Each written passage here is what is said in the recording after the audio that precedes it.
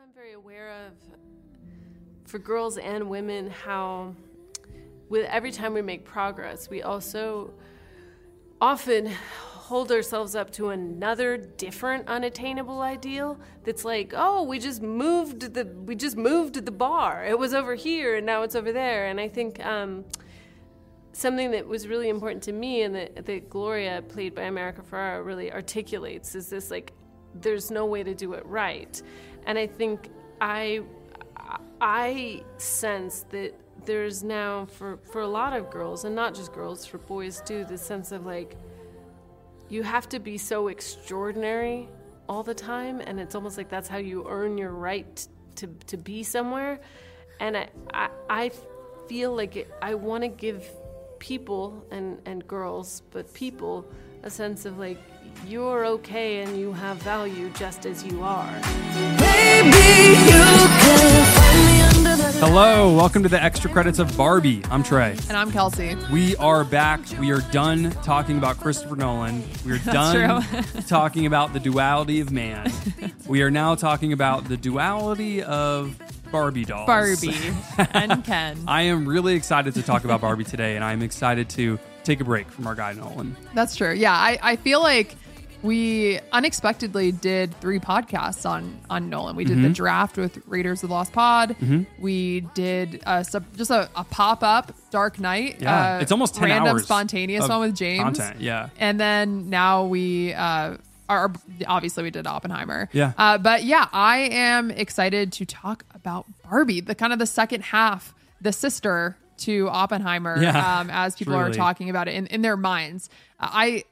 We've been waiting to talk about this for so long. Yeah, I'm genuinely curious though, like who went to see it on the same day, because I feel like that would be a whole experience. We didn't do that. We didn't do that, did we? We planned on doing it, but we got an early scrning of Barbie. Yeah. So we saw Barbie a long time ago, and we haven't talked about it. Like me and you have not talked about it, and I just want to talk to you about Barbie. That's sweet. Yeah, I mean, I feel like, well, we saw it twice, and we did mention some things that worked or didn't work, but yeah, we didn't really get into it. I guess you saw it a third time. I did see it more recently, a third time, so it's just a lot more fresh in my mind, I think, than you. But so I can't wait to like watch you rediscover it today.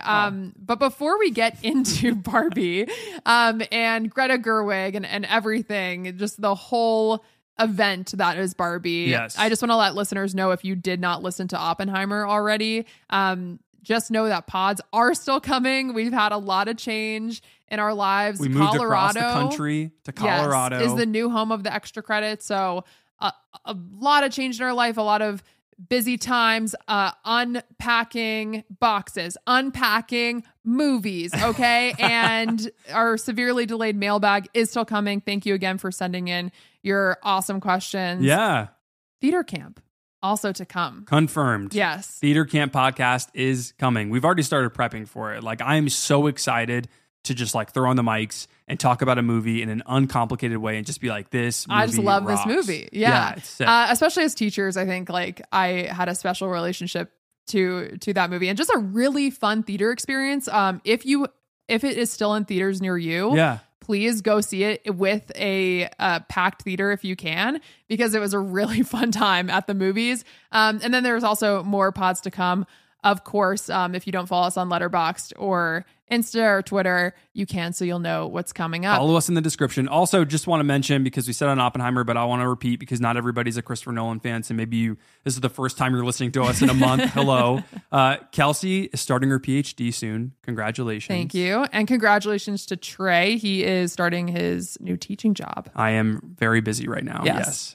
It's the start of the school year. Starts early here in Colorado. We would have had a couple more weeks in Virginia, so true. It hasn't been much of a summer, to be honest. So this is going to be a really busy driving. August. Yeah, lots of sweating. Oh, yeah. All right, let's talk about Barbie. We're going to talk about our thoughts on the film, the themes, the production, our relationship to Greta Gerwig, a little bit of Noah Baumbach, a little bit of Baumbach, a little bit of Ken. Yeah, some of our overall feelings, maybe conflicting feelings about like the IP-ness of Barbie and the idea of Barbie. Is it a feminist text? Is it a corporate vehicle? We're definitely going to talk about that. Right. And then just the fact that Greta Gerwig is the first woman to hit $1 billion at the box office with Barbie, like for the first live action movie, and people are going to see this movie. It's so cool. It's such an event. It's really fun for movies, but just it feels really special in general. So it's a monoculture again about movies, and that's pretty insane. I mean, the marketing is just crazy on this movie. People showed up, they bought costumes,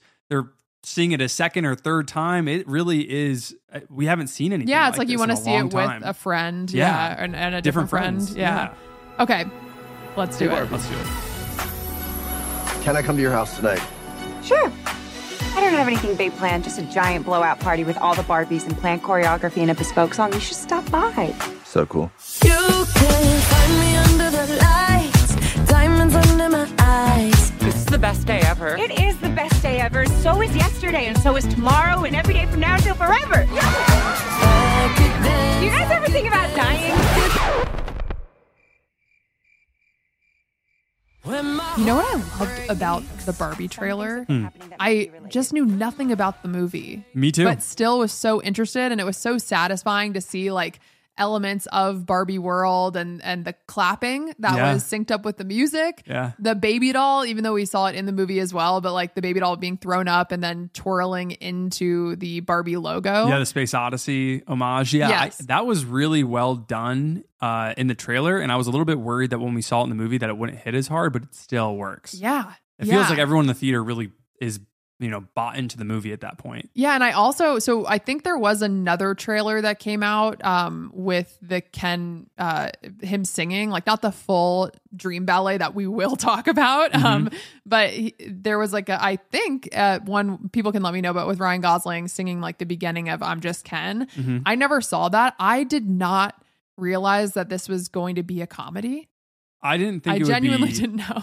I didn't think it would be this like slapsticky with humor. Like, I didn't think I'd see Ryan Gosling get hit and then flying like through the air. Yeah. Like I just didn't think that a fake wave would hit Ryan Gosling. He would fly across a beach. He hit like, that wave. Yeah. That's what happened. It's just crazy to me that we saw something like that in this movie. I did not think it was going to be like that at all. Yeah. So I think that I just wanted to say that about the trailer because I also think they did a great job marketing this movie, obviously, but it's a weird thing to say, but they did. Yeah. But it's been so much fun to see people like dress up in pink and go out. Like I just see people like in restaurants around movie theaters where we are, and I'm like, they're going to see a movie, and they're gonna love it together. Like, there were a lot of people who walked into our Oppenheimer screening when we were seeing it in IMAX, and I think there was just a mix-up or something because it was a huge theater in the city. But they were like, "Is this Barbie?" And I was like, "No, it's you're gonna literally love the Barbie." opposite of Barbie. Yeah, and then there was just a feeling also like in the bathroom of the movies. I was telling Kira when we got out, our friend who we went to see it with, that it felt like a like bar bathroom. I can't explain. Like it just felt like the energy was so great. Like very supportive. Yeah. It was just so fun to like feel like the movie theater was alive. But I'm glad that is what your bar bathroom experience is for women, because for men it's like just awkward jokes between urinals. Not a very no. I'd rather just look at the wall. No, like the experience in a bathroom at a bar usually is like a very beautiful one of support. Okay. And I felt that after Barbie in the movie theater bathroom, and just in general, you can tell people are coming to the movies. Yeah. I want to talk a little bit about our relationship to Greta Gerwig, though, because this movie in some ways is really shocking to see from her and Noah Baumbach. Yeah. But also makes a lot of sense, like with different questions that she's been asking in her movies, both that she's co-written with Noah, but also that she's written and directed alone.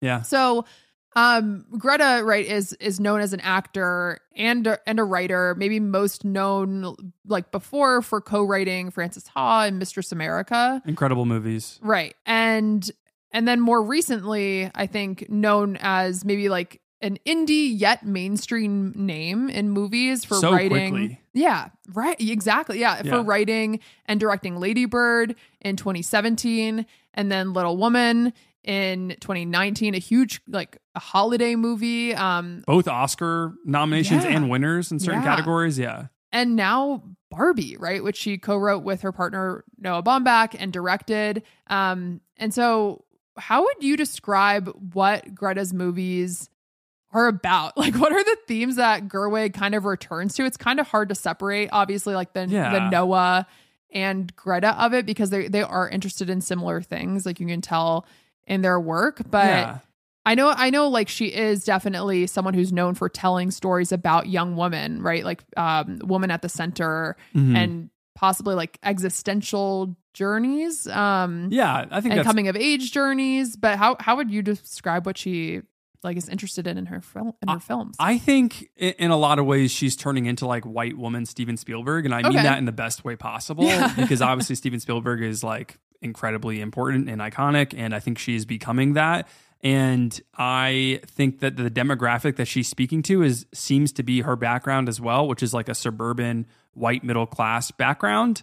And I think that is commercially smart and also probably artistically a good idea to stick to what she knows. And I think she often writes about what you're saying, this kind of like chaotic existential experience of being self-aware and being grateful and guilty at the same time for like privilege and in different arenas of life. And I really like her work. I like it a lot. I think her movies are very successful about both kind of critiquing that experience of living in that background, that middle class background, while also kind of making people feel like validated in that background, which is interesting. I think her movies, like what you said, are probably too optimistic for me personally, a lot like Spielberg's movies, but I don't think that matters, because I think what she's doing to explore the like indifferent average American identity is just really smart, even if sometimes I personally cringe at like how interested her movies are in the human experience of like being lost. There seems to be like,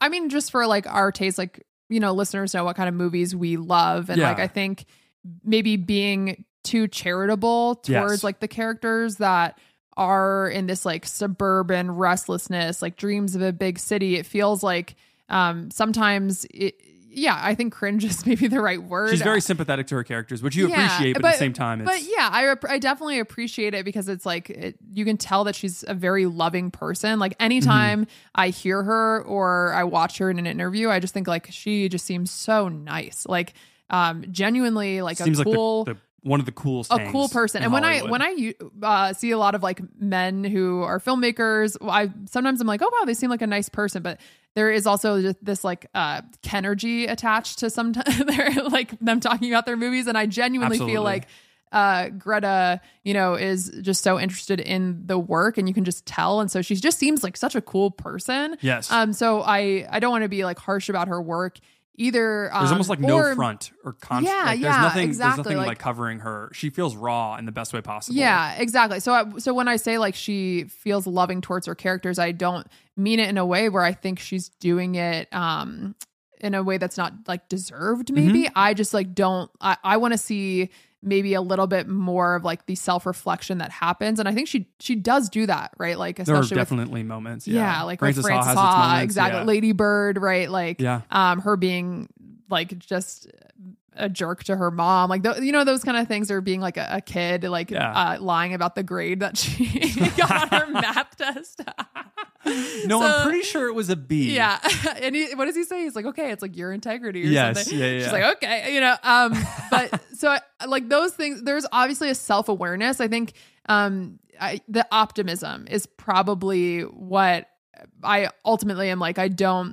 They're not my favorite movies ever, but I still really love her movies, and I appreciate what she's trying to do, especially like incorporating, you know, a speech about the contradictions of like what women experience. And again, often like white women at the center of her stories, but just that kind of like speech that she has as a hallmark of all of her work is cool. There's no one else really doing that right now. Yeah, and I think thematically she's also doing things that are fascinating. I believe she was a philosophy major in college. Yeah, she English went to Bernard, literature. I think. Yeah. And in philosophy, yeah. And then Kate McKinnon went to Columbia. Right. They were roommates. Yeah. When you told me that, it blew my mind. Wow, that's crazy. And also I learned about some of Greta's background too. She applied to NYU, Yale, and Juilliard to be a playwright and got rejected. And they're regretting it. Yeah, they're regretting it. Yeah, I was going to say thematically, I think maybe she doesn't get enough credit because I think a lot of people attach like mumblecore generation to her. They attach kind of like a manic pixie dream girl deconstructions to her, but she's doing a lot more heady things in her movies. If you really sit down with them and like try to paint a through line, I think she's really interested in time and cycles. Ironically, which is what we said Christopher Nolan is interested in. But Gerwig is more interested in like individuals and individuality and the impact of generational trauma and successes on younger generations, obviously specifically for women and their personal journeys and how women's obstacles in their lives can sometimes between generations like intersect in meaningful ways. She's definitely interested in mother-daughter stories. Yeah, and I think that as a through line is really clear for her characters and just the themes of her movies. Very clear after Barbie. It's like all of her movies seem fascinated by this idea that women share a large role in providing a map for future generations of young girls. Like that seems like something she's heavily invested in. And she's talked about this more openly now as like a mother of a few children. And now she just turned 40 recently. Happy birthday, Greta Gerwig. And I guess I just really respect these kind of like complex, difficult ideas and questions and responsibilities that she feels like she has at the core of her movies, like by trying to give women an opportunity to paint a map, to do more in the world for little girls. I think that's like just so cool. We don't see that in big blockbuster movies ever because women don't get that opportunity. Yeah. So when one of the few women who have been given these opportunities, and we'll get to some others, like last year, Gina Prince Bythewood, who killed it with The Woman King, who made an epic that almost no one saw. Yeah. I think it only made back its budget after marketing, which is wild. Insane. It was such a good movie. It was like also what like people love in epics and like historical epics, and it had like the heart, the action. So a historical argument, which was interesting. I think that when we dove into what worked and what didn't work, and also we dove into like the history of that film, if people are interested to go back and listen to that podcast, we had producer Kathy Schulman, Oscar winner Kathy Schulman, who was really nice to come on the show and talk to us about The Woman King. So what I meant by mentioning Gina Prince Bythewood is that we already have filmmakers who can make big blockbusters that are speaking to multiple different identities that are unrepresented in Hollywood, but often they're not. No one goes to see them. And that has been like a major issue. And so the fact that Greta was able to do this with Barbie, obviously the white woman audience is a big reason why that's happening. Well, and also like her stories and Noah Baumbach's stories, like there's something that feels very white about them. Like, well, yes, and we'll talk about that today. But there's also something universal in the sense of like her trying to find this like thoughtful and non-threatening way to kind of get people to feel seen in the theater. And I think it's admirable how seriously she takes like that artistic and human responsibility of making movies by trying to make sure that people feel seen rather than interrogated in films. And I think we both, maybe me more so, but I think we both like being interrogated in our movies. Yeah, I think so. I think there is an element of also, I don't really know anyone like her characters. And obviously they're heightened for a reason. Like her and Noah in both their movies are really interested in kind of exploring what people kind of go through behind closed doors, like anxiety that people feel, and then they make that kind of feeling into a character, and include things from everyday life. Like Noah Baumbach, we did a whole episode on his films, but yeah, we did a ranking. Yeah, he is known for writing down things that he just hears in everyday life and incorporating them into his movies. And so there's this like aspect of like, oh, like I do that, you know, like that, that idea. Larry David. I have felt that, or I have seen that. And I've never verbalized it or really talked to anyone about it, because why would I think to talk to someone about it? But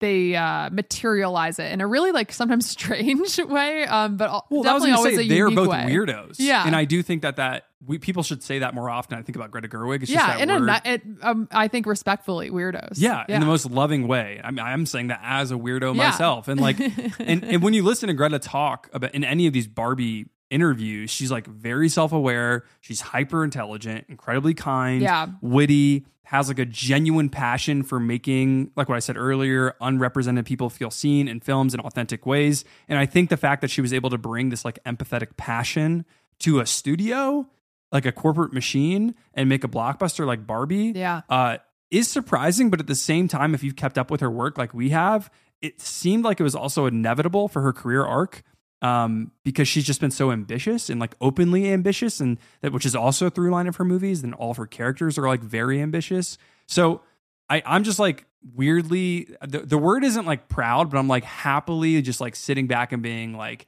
she did it. Yeah.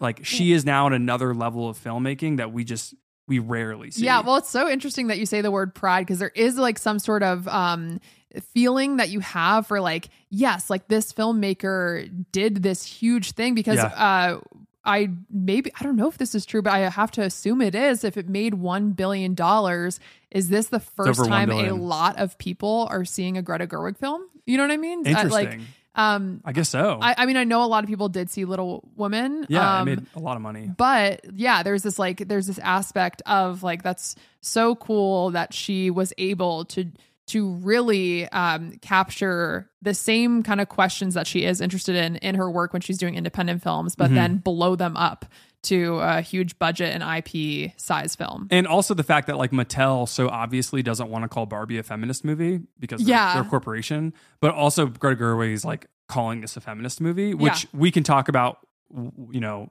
if it actually is a feminist text or not. And like, can you be one in this level of like playing in corporations? But like that question aside, it's just interesting to see this kind of like subtle fight between the corporate responsibility to speak to all the shareholders, regardless of politics or social views. And then also Greta Gerwig, who is like an indie born filmmaker who is now like having the opportunity to make a big budget movie and being like, no, my sensibilities still matter. And like my philosophies on the world still matter. And I'm going to say it to people publicly. Yeah. Well, it was really interesting. Like you can tell the whole cast really like genuinely loves Greta. Like not just where it's like, oh, like I look up to them, they're like so brilliant, but like literally loves her as a person too. Ryan Gosling she just seems like such a cool hang. Legitimately seems changed from his experience with Greta Gerwig. Like something happened to him with Gray Man, and he didn't work between First Man and Gray Man, and now he just seems like a completely different person in the best way possible. Yeah. I definitely want to talk about the press tour with everyone. This is the only movie I've really watched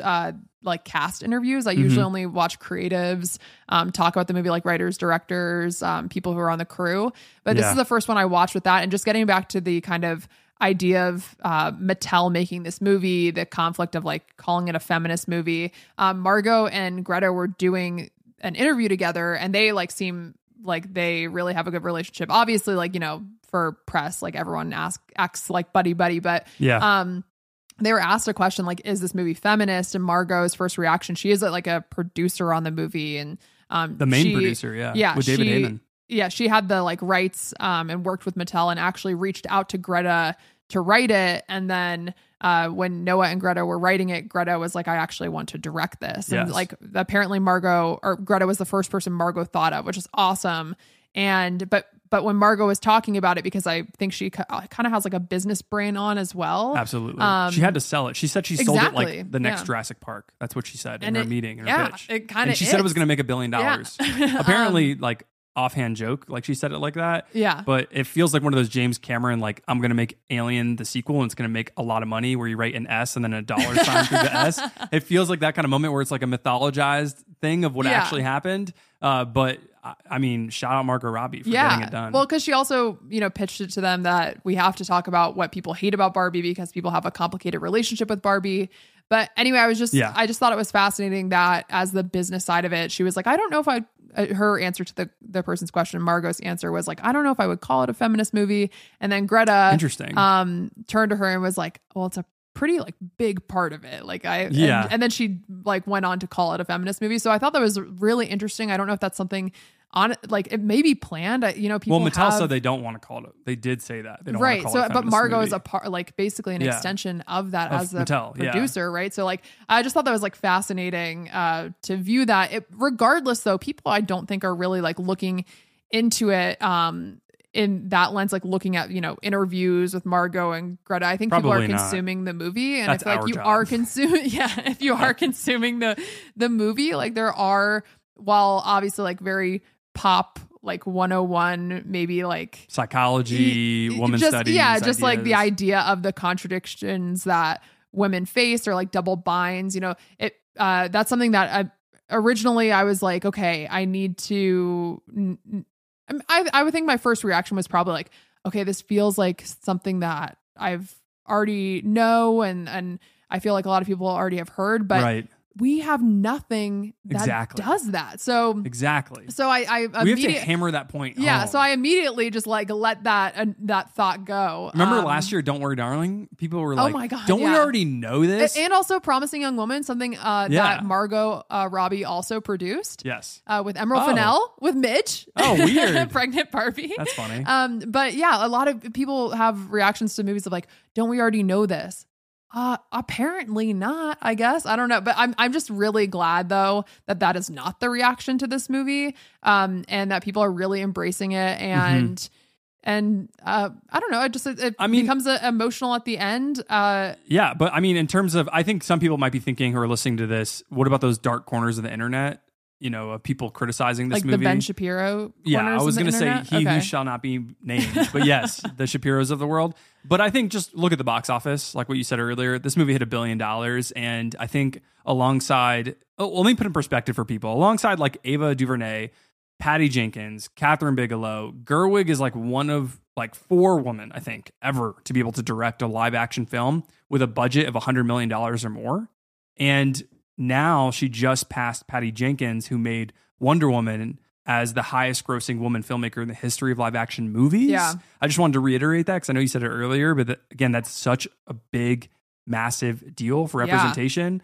Yeah. And I don't mean that in like a virtue signaling way. I mean, it's literally going to change the landscape of movies because this isn't like, there are other women who have directed like animated films, for example, of like co-directing Frozen 1 and Frozen 2, which have made like $1.5 billion or whatever. But the fact that studios are now going to be forced to pay up and greenlight scripts that explore the lives of girls and women at a large scale, maybe even like satires on patriarchy, because you would have thought we would have saw like Captain Marvel comes to mind as a movie that is starring a woman, but isn't necessarily about a woman. Yeah. Right.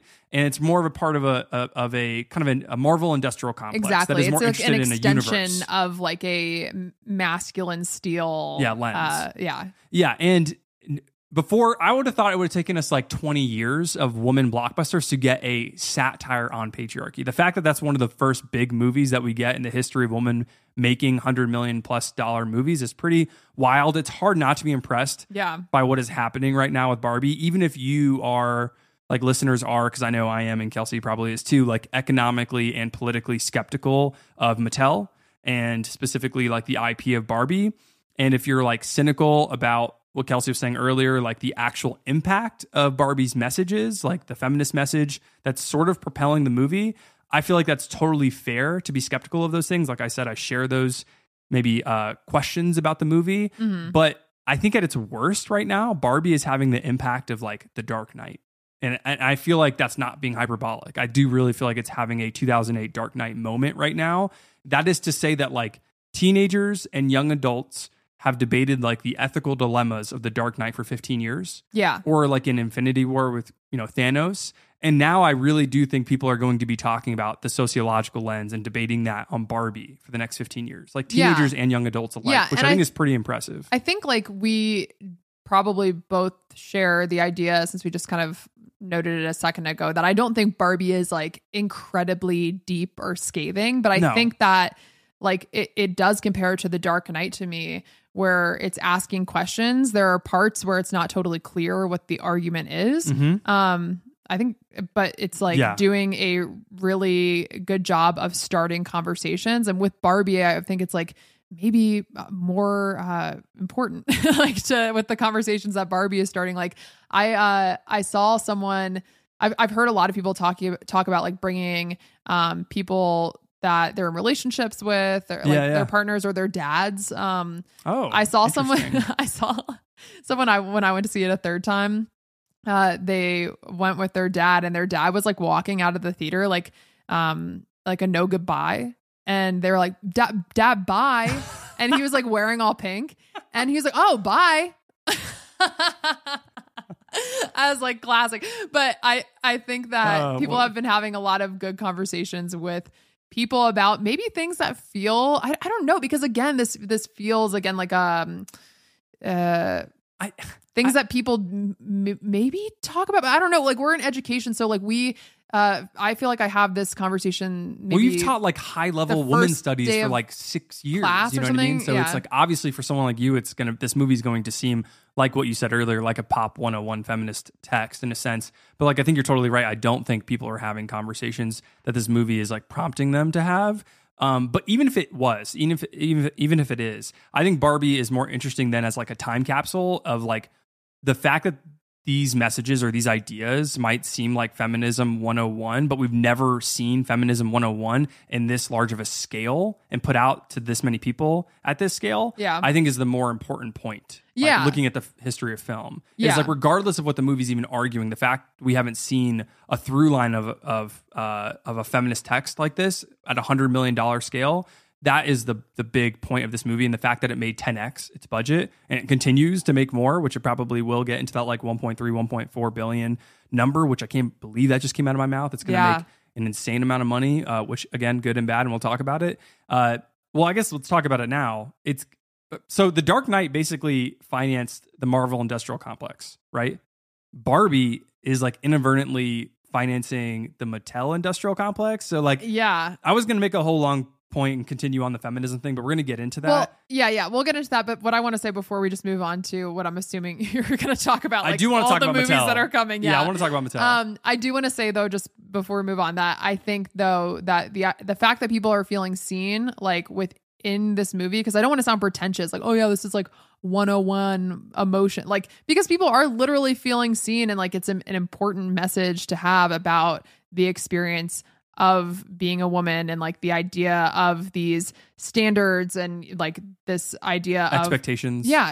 So I do want to make sure, because I was like, I don't want to sound pretentious. No, I just think I think it's fair for someone to be like, these are the same ideas and questions that like Joe was saying in Little Woman like 4 years ago. Yeah. And so now this is just like done in Barbie. Like I would understand if somebody critiqued the movie in that way, if it's saying that these feminist messages have already been done, but again, not at this scale. And that does matter. This is at 4,000 plus theaters, which is the same as Oppenheimer. And also in a comedy, like it is very hard to write jokes that hit over and over. I'm glad you're hammering down on that, because people keep saying that like comedy is dead, and like No Hard Feelings with Jennifer Lawrence was a good movie and was really funny. We never talked about on the show. Has one of the most iconic Jennifer Lawrence scenes ever. It's awesome. Literally, I can't believe we haven't talked. It is one of the wildest scenes I've ever seen in movies, I think, especially because it's like our childhood acting hero, which is Jennifer Lawrence. Right before it happened, I was like, I leaned it over to Trey and I was like, this is going to happen. I can't believe and then you're right about I was that. I was like, no, it won't. It's J-Law. She's crazy, where was I going with that? Okay. Well, I think we were talking about Mattel IP franchises. Let's talk about Mattel. The whole, okay. Because I think with this movie, you were talking about like, it is great that now we are going to have greenlit stories that maybe, people with money were like, oh, I didn't know people were interested in films that even like say patriarchy or like, even though they're doing it, in a funny way, but just generally like films that are interested in this at a big budget level. And these ideas. But I feel like from all the movies that I've seen announced, it seems like Mattel, like you said, the Mattel industrial complex that's being financed. Mm-hmm. I am skeptical about like what is going to come out of these, because you can't just keep doing the same thing. So I like, at least on the Mattel front, I'm happy for the industry at large, or I'm happy for what will hopefully come for the industry at large, as far as like telling more stories about women. Yeah. But for Mattel, should we just say some of the movies that are being greenlit? There's Hot Wheels, which was already announced like 2025. That's coming out, right? Wild. Or we'll see with all movies. Yeah. Apparently it's J.J. Abrams. Yeah. So that was already in the works. Yeah. Polly Pocket, which you mentioned over and over again, like as a joke, because your sister played with Polly Pockets. I also played with Polly Pockets. I think Lena Dunham's doing that one. I think so. That's always like the first announcement, and then it's gonna be starring the woman from Love Rosie that we like. That's a good movie. Really? Lily Collins? Lily Collins. Oh yes. wow. Okay, that makes sense. That's the rumor, I think. And then there's Barney. That one surprised me. I think that's Daniel Kaluuya. I think. Okay. I want Barney to be a dark story.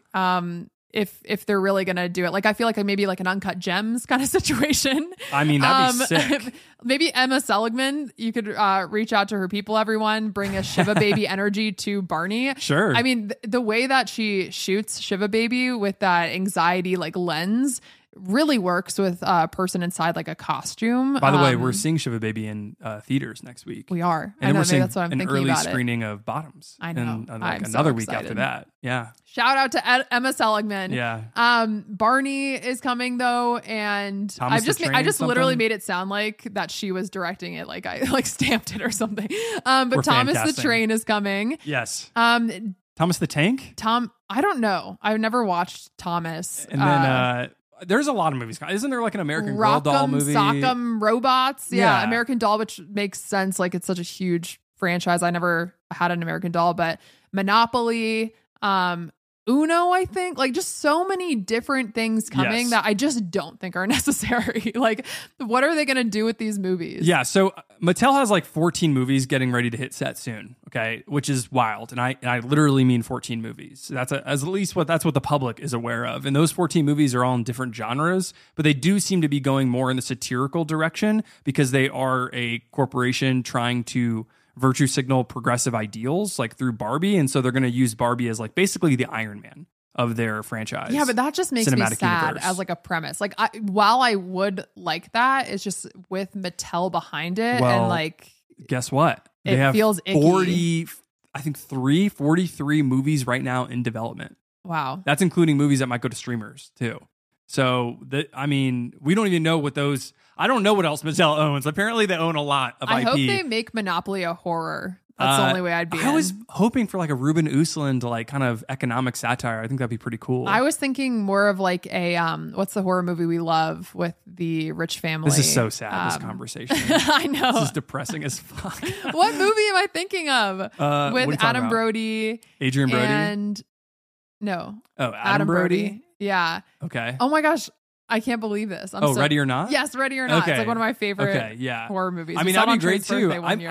I feel like we're walking into a weird movie landscape over the next 10 years. Like, we're about Yeah. to be like, I think Marvel was just the beginning. And I know a lot of people have been preaching this for a long time, especially critics of the MCU, is like, we are opening the door to corporations trying to trick us that they're progressive entities. And looking at the news lately, I am worried because there are other big companies with massive IP that are trying to get in bed right now with production studios because of Mattel's business success.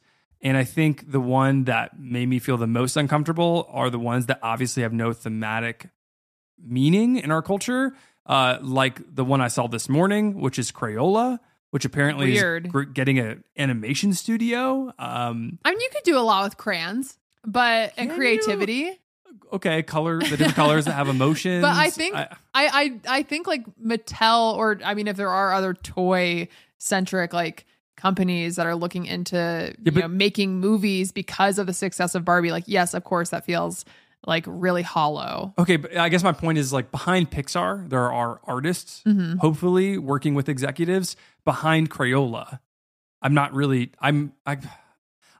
sure. I don't really have as much confidence. There's not as much history I have with these companies to tell me that they're actually As far as movies, yeah, well, good intentions, I guess. And I know good intentions, capitalism. We're not going to debate that right now. I guess we're going to get into it in a bit, but like, I don't know. I'm just a little bit worried seeing consumer good companies trying to find ways to rebrand their company and shift from purchases to now online to now media and films. And like, my economics teacher brain is hurting, but also like, I'm equally intrigued and fascinated trying to watch companies shift business strategies like in the moment. And they're also trying to like craft progressive mission statements and like rebranding themselves, which I think we're very cynical about. And Mattel is like the most successful example of that. And they're also doing something really interesting in terms of financing. Kelsey, we've not talked about this, but maybe I won't be able to explain this coherently because I'm still taking it in. But Mattel really went into this Barbie film with almost like nothing invested in this film. They went into this like capital light, and their executives have been talking to the shareholders of Mattel, because they're a publicly traded company, that they don't have as much money invested in this film as most people think they do. But they are going to make a good return because they're in a situation that's win-win, because capital light for Mattel basically means that they're just using their IP as leverage and then putting money in marketing, but letting production teams and Warner Brothers as the distributor help with the cost of the film, which is kind of frightening because that means Mattel can make their 40 movies or TV shows or streaming movies, whatever, and then fail, but also we can't really do anything. But they like basically don't lose. Yeah, I mean, to be like extra clear, basically the worst case scenario from this Mattel cinematic universe and the Marvel cinematic universe and the Crayola cinematic universe over the next 10 to 15 plus years is that you are going to have corporations, basically a corporate dystopia in film, where corporations are getting all of their IP made into movies with artists behind the scripts, hopefully not AI. And then you're going to have production teams funding movies where those production teams and the distributors are taking on the cost of those films, while the corporations who control the IP don't take on any cost because they already did the legwork, which is have the IP in the first place. And so we are putting up a situation where, you know, Mattel, Marvel, Crayola, these companies can just churn out bad movies potentially in the future, which is happening with Marvel right now. And then nothing will happen to those companies because they're not the ones taking the biggest loss. Or like Mattel in this most situation. Likely. Yeah, Mattel is the better example than Marvel right now because Mattel seriously is not taking a loss. Well, like, okay, so the only reason, because, you know, people might be like, well, who cares? Like, I'm not going to go see, you know, whatever movie. The Crayon movie. Insert whatever toy, you know, movie. But I mean, they are taking slots of movies in theaters and like also or where funding. Funding is the most important part, right? So like distributors and production teams, like studios, not funding. They're trying to basically cut cost and maximize profit. And so like the best situation is to already do it with an existing IP. And that's what's happening with Mattel. And that's what's probably going to happen with other consumer good companies. And it's just kind of it is a corporate movie dystopian nightmare. And I'm not trying to be hyperbolic, but it is kind of scary. And so that is the part of this, which is like, it's hard not to see the kind of parallels between Christopher Nolan making The Dark Knight and the MCU coming out of that. And then Greta making Barbie and whatever is about to happen over the next 15 to 20 years when we're podcasting about the Crayon 7 with our future kids crying in the next room. From Mattel. Oh my God. Did you ever play that game? No, I did not play that game, but now I'm just, again, it's a terrifying future. Okay, let's get more into Barbie. Let's talk about Barbie. This movie rocks. Do you ever feel like dying? That's like basically what we just did. So, okay, let's talk about Barbie, and I guess just like, well, before we jump into the movie itself and like the performances and the storyline, let's talk about the production, because the set is wild. It is incredible. Yeah. What was your favorite part of Barbie Land? It's like unapologetic style. Like I think it like has this kind of clear energy that's very transparent from the jump. And I love how energy is coming into your mind because of Kenergy. Yes, yeah. There's Barbie energy that's very clear. Like everyone's the world building. Yeah, and the rules that are I think implied throughout the story, which I think is pretty cool in the world. I just kept thinking of like other influences too. Like Greta Gerwig seems so obsessed with like Jacques Demy movies. Like I kept thinking about the Umbrellas of Cherbourg with the bright pastels and the red shoes, and I just love how the movie is very invested in this idea of just being yourself and knowing that's enough, even though we have problems with that theme generally. I think this movie, it really works because we're following these kind of dolls. Right. And Gerwig, usually being someone who's a little bit anarchic and like unhinged and humanist at the same time, deciding to tell an Adam and Eve satire through Barbie and Ken.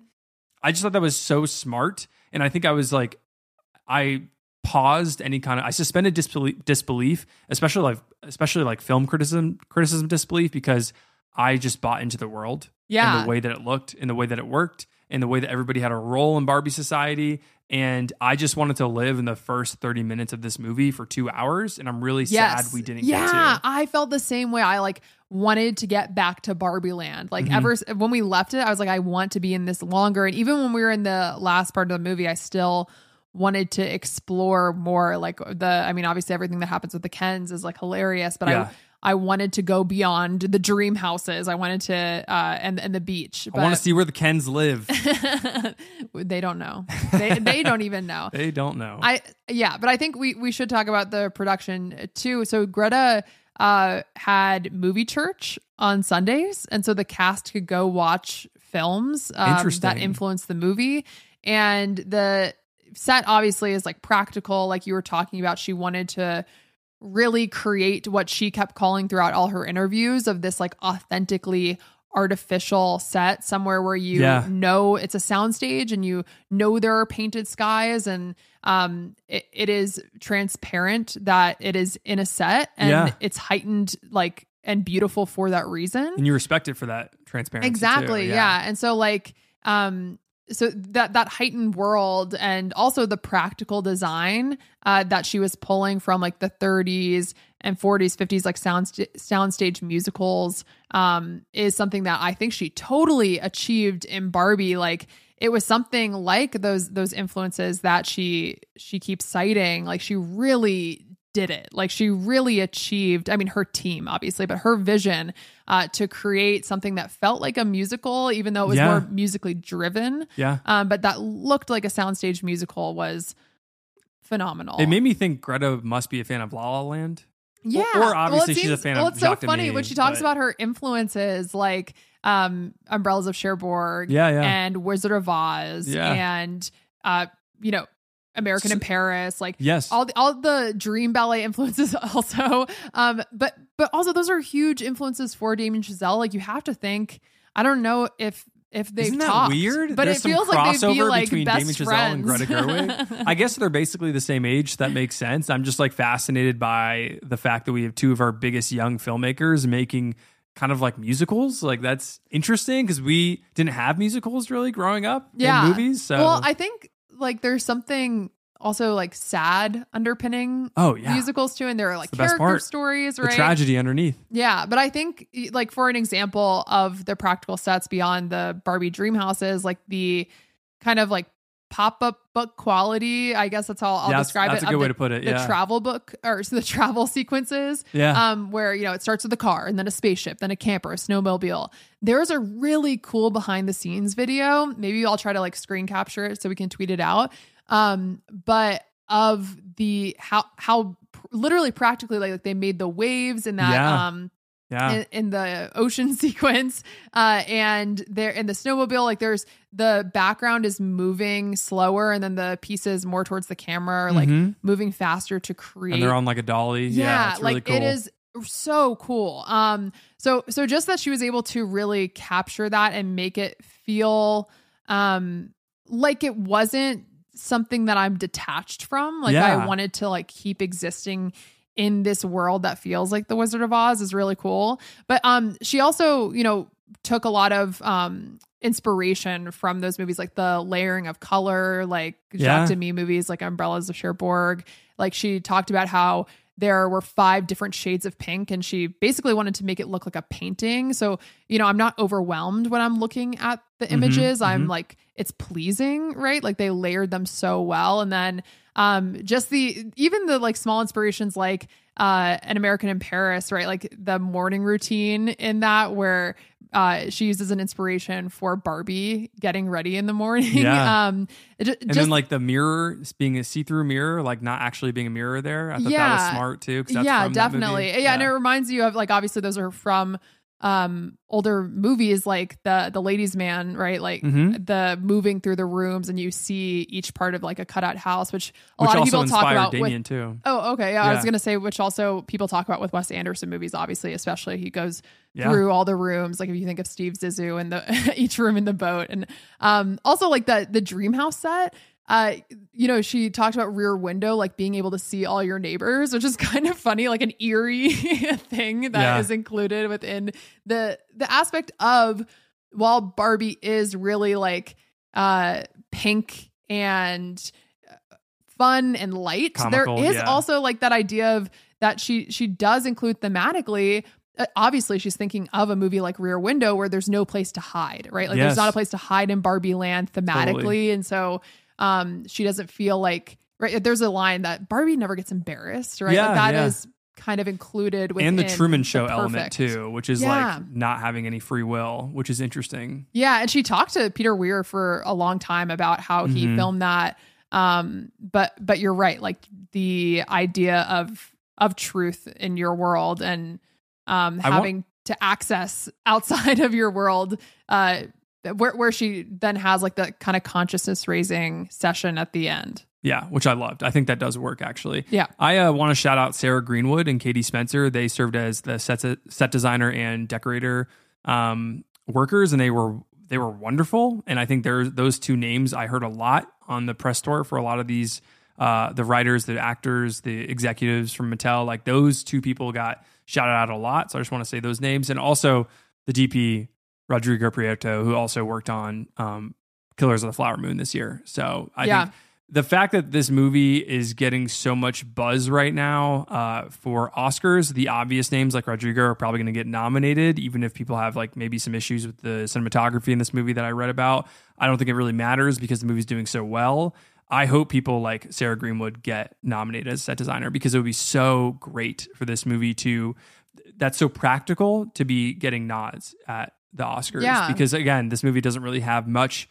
It has no CGI, but I believe it doesn't have much VFX either. So that's really impressive. There were moments though in Barbie Land where the camera did zoom out of Margot Robbie in her car driving around Barbie Land, and it was like animated toy figures in the car. Oh, like they made miniatures to they made miniatures give scale. It looked like an animatic, and I was kind of taken out of the world, even though I'm not supposed to be able to be taken out of it because the movie is like telling you that you're in a fake world. Right. So I don't know, that didn't totally work for me, but it's a small nitpick. Yeah, it's so interesting that because you pointed that out, and I didn't even see it. Like I just thought they were zooming out, and it went so quickly that I kind of missed it. But I do understand like seeing something that looks like a Lego movie or something all of a sudden. Yeah, that's what it looked like. Yeah, feels strange. It was a little jarring. In a kind of live action movie. But I think just like even looking out over Barbie Land was so cool. Like you saw the Barbie Statue of Liberty and like the White House, Pink House, whatever. Yeah. Like there were all these really just this cool like city created that I wanted to spend more time in. And I think like she also just did a good job with her vision and her team, like creating a world that we were introduced to really quickly. It's obviously very fun to look at, but she established the kind of rules of the world like you're talking about. And then also thematically, she like tied a lot in where you could either look at the kind of like Wizard of Oz posters that she sees driving through Main Street. That's Wizard of Oz is showing in the movie theater there. Yeah. As like an influence because she at the end like has a ceremonial ending for each one of the characters like she did in the Wizard of Oz does. That's true. Like getting a heart or courage or a brain or whatever. And obviously Barbie is a movie that is about like self-discovery and going on that journey as well. So like she did a really good job including those pieces in the world itself as nods, but also things that thematically like really tie into her movie. Yeah, she planted seeds really well. Yeah. Yeah. And so I think like even before we go into that Barbie world really quick, I want to talk about like the production of or just the set that she built for 2001 A Space Odyssey, like baby dolls. Like we open up to the movie. I forgot that's how it opens because they kind of set the premise of the movie that there's not just one Barbie, there's many. Yeah. Yeah. Well, so like we open to the narrator, right? Helen Mirren, who I think did a great job. It's kind of like a nature documentary kind of narration. And she's saying like, since the beginning of time, all little girls played with like baby dolls and they could only play at being mothers, which could be fun for a little. And she says, ask your mother, which is very funny. It's just all these little girls like ironing, clothes and like drying like clothes on like a clothes rack, like cooking, like doing all these like domestic things. And then to have the little kid be focused on, who kind of looks like a little Greta. Like, I'm assuming. I thought so too. Right? She's adorable. Yeah, Great casting. Yeah, she was so cute, and then just everyone's smashing the dolls, and Yes. there's that huge Barbie that shows up. It's kind of a badass opening. Yeah, it is, and I think there is obviously, she does a good job with the material that she has to both kind of show that Barbie, because Barbie was created technically. The creator of Barbie, Ruth Handler, said that she saw her kid playing with paper dolls with a friend, and they were kind of thinking about the dolls as people, talking about their futures, and she realized that there were only baby dolls, and so little girls didn't have a toy to play with to think about their identities and futures, and kind of play in that way outside of motherhood. Right. Yeah. And so she does a good job kind of showing that this smashing that idea of a specific type of imagining. But then also she does the funny thing where she's showing all the Barbies, and she's like, Barbies are, everything. She's showing the different jobs that Barbie has. And that is true of the Barbie toy. She was an astronaut. She had a dream house before. It was rare a doctor at that time. I think it was the 60s, right when Barbie was coming out, with all the accessories and a dream house, and it was rare for a woman to have a credit card or a mortgage of their own, right? So there is that aspect to Barbie, but obviously we all know there are also those problematic issues with stereotypes and body standards, and this idea of a doll being created in the male gaze, right? The image of a male gaze, and because there was also or the capitalist lens too, in addition to that, which is does agency equate to working a 9 to 5? Yeah, which is also interesting. Yeah, and I think there was also a as far as the body image and body standards piece of it. I was reading a Times article, I think, and they were talking about how Barbie, there was a slumber party edition, and it came with a scale set at 110 pounds. Oh, and wow. It came with a book that said how to lose weight, don't eat.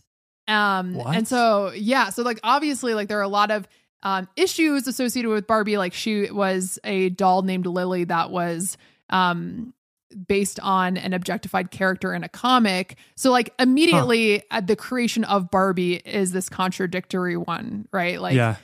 Is it really leading to more opportunities for girls and as far as imagining their futures? But it's created in this really I guess complicated space, right? Of what women exist, the image of women, right, in the world exist as. So she kind of did address that though with the white background and all the Barbies are turning around an astronaut or whatever. And then she's since Barbies were created, all problems of equal rights are solved, right? All women have to thank Barbies. And so I think she did a good job just opening the movie, addressing the BS, corporate aspects of the film already from the top. Exactly. Yeah. That's as far as Mattel really lets her go, I think, in terms of really critiquing the marketing of Barbie dolls as feminist objects. Yes. Yeah. I think so. There are obviously pieces at the end, the America Ferrera speech, and also Barbie. Obviously the patriarchy joke of it all. Yeah. But I think you are right as far as looking at Barbie. It's an immediate concession. Yeah. At the beginning of the movie, which is obviously needed. It's great script writing. Yeah. Yeah. And also we have that thing later on where Helen Mirren comes over and she's like, Margot Robbie is the wrong person to cast, right? If you're trying to make a point about not feeling beautiful. So I think there were nods, but yeah, I agree. I think I loved going through also the different sites of Barbie, even though we didn't get to spend a lot of time in the space. There was lawyer Barbie. And she was like, I have no difficulty holding emotion and logic at the same time. Yeah. It does not diminish my power. It expands it. Yeah. I think that case they were doing was Citizens United, which is funny considering a corporation is given agency at that point in time. I'm pretty sure that's what they were doing in that scene. But yeah, I wish we could have stayed in that room a little bit longer. I was hoping for like a few good men Barbie moment. Yeah. And then obviously there was like President Barbie. I just loved the whole set like piece of the camera, like and everyone interviewing like Issa Rae, President Barbie, and she was like, everyone just compliment each other, which obviously like could just be like a surface level, like, oh, like all women are just like should be nice to each other. But really, I think like she's also commenting on the idea of like of how women are supposed to be seen and succeeding, and like and this like the, you know, obviously the kind of bind of like being friendly and being liked and successful versus being someone who is seen as successful but is not liked or seen as like not friendly, right? Like, so I think she is like being self-aware and smart, like playing with in that, even though it seems kind of surface level. I think she is aware of that as she's like writing that. So I liked all the stops on Barbie Land. No, I did too. I'm excited to rewatch it and take that in, because even after 2 watches, even in the second watch, I couldn't help but kind of just be stuck in the previous scene I was just in, because it just all looks incredible. Like I'm stuck in the set design, I'm stuck in the performance, I'm stuck in the outfits. Like it's just a lot. Yeah. And there were things I didn't notice too. They said that they were made, the outfits, I guess, to like fit in a pack. Like if you got a Barbie, apparently, I never got a fancy pack like that, but like I've seen the Polly different Pocket packs. outfits. I think I know what they're talking about. about. Like a swimsuit packet, or a swimsuit that, and then like a dress or something. Like they all had the same kind of pattern. Apparently they did that. I didn't notice, but cool. But before I guess we go more into the plot, like we've already dropped some names of the actors. What did you think about the performances in this movie? Man, well, I guess I'll start with the side ones, because those are the ones not getting as much love. The side characters, the supporting roles of this film. Michael Cera's character and Issa Rae's character really stood out to me as being parts of the movie I wish we would have got more of, or 2 characters I wish we would have got more of. I think Connor Swindell and Ncuti Gatwa from Sex Education are also really good. Yeah, I love are given limited roles. That Sex Education actors are just Emma Mackey too. I also wish they had more to do, because they are amazing. Those 5, I think, Emma Mackey included, I wish had more to do, especially Issa Rae, because I think she was so obviously underutilized from a comedic aspect, and I feel like sometimes, maybe listeners can look out for this if you haven't already picked it up, but sometimes a movie that is starring white characters that is acting as progressive or has like explicit progressive messages will then put a person of color in a position of power in a movie to give this like illusion of diversity. And unfortunately, I think Issa Rae is kind of put in a position to kind of, she gets like the, what is it? She says fuck in the movie, but I forget the end. The Mattel. I think she says it. That's Ken says, is it just me, or did these Mojo Dojo Casa houses just get dreamier? Yes. And she's like, that's because they are Barbie's dream house, motherfucker. Yeah. And it's like Mattel. Which is like a great line. Thank you. Great delivery. But again, it's just kind of like one-liners, and she's the president. It's like, okay. Issa Rae is one of the funniest actors working right now, and I just don't understand how she couldn't have gotten more, and Michael Cera included. So those 2 really stood out to me as people I wanted more, but there are 2 people who I wanted to mention as like performances that I was like, wow, I want to see these 2 people in big budget blockbusters more. Also, obviously, Will Ferrell, really funny, does a great job with his screen time. A lot of people said, actually, just like reading reviews and listening to some pods on this, a lot of people said they didn't like Will Ferrell, like he didn't work for them in this role. I thought that was so interesting, and maybe it's because I'm not a huge Will Ferrell like fan. I do love him, but okay, you mean you're not a I don't super watch. fan. Yeah, I don't watch like everything with him in it, so I can't like differentiate. But I thought his scenes were really funny. Like I liked his character, with an exception of like a few in the Mattel building.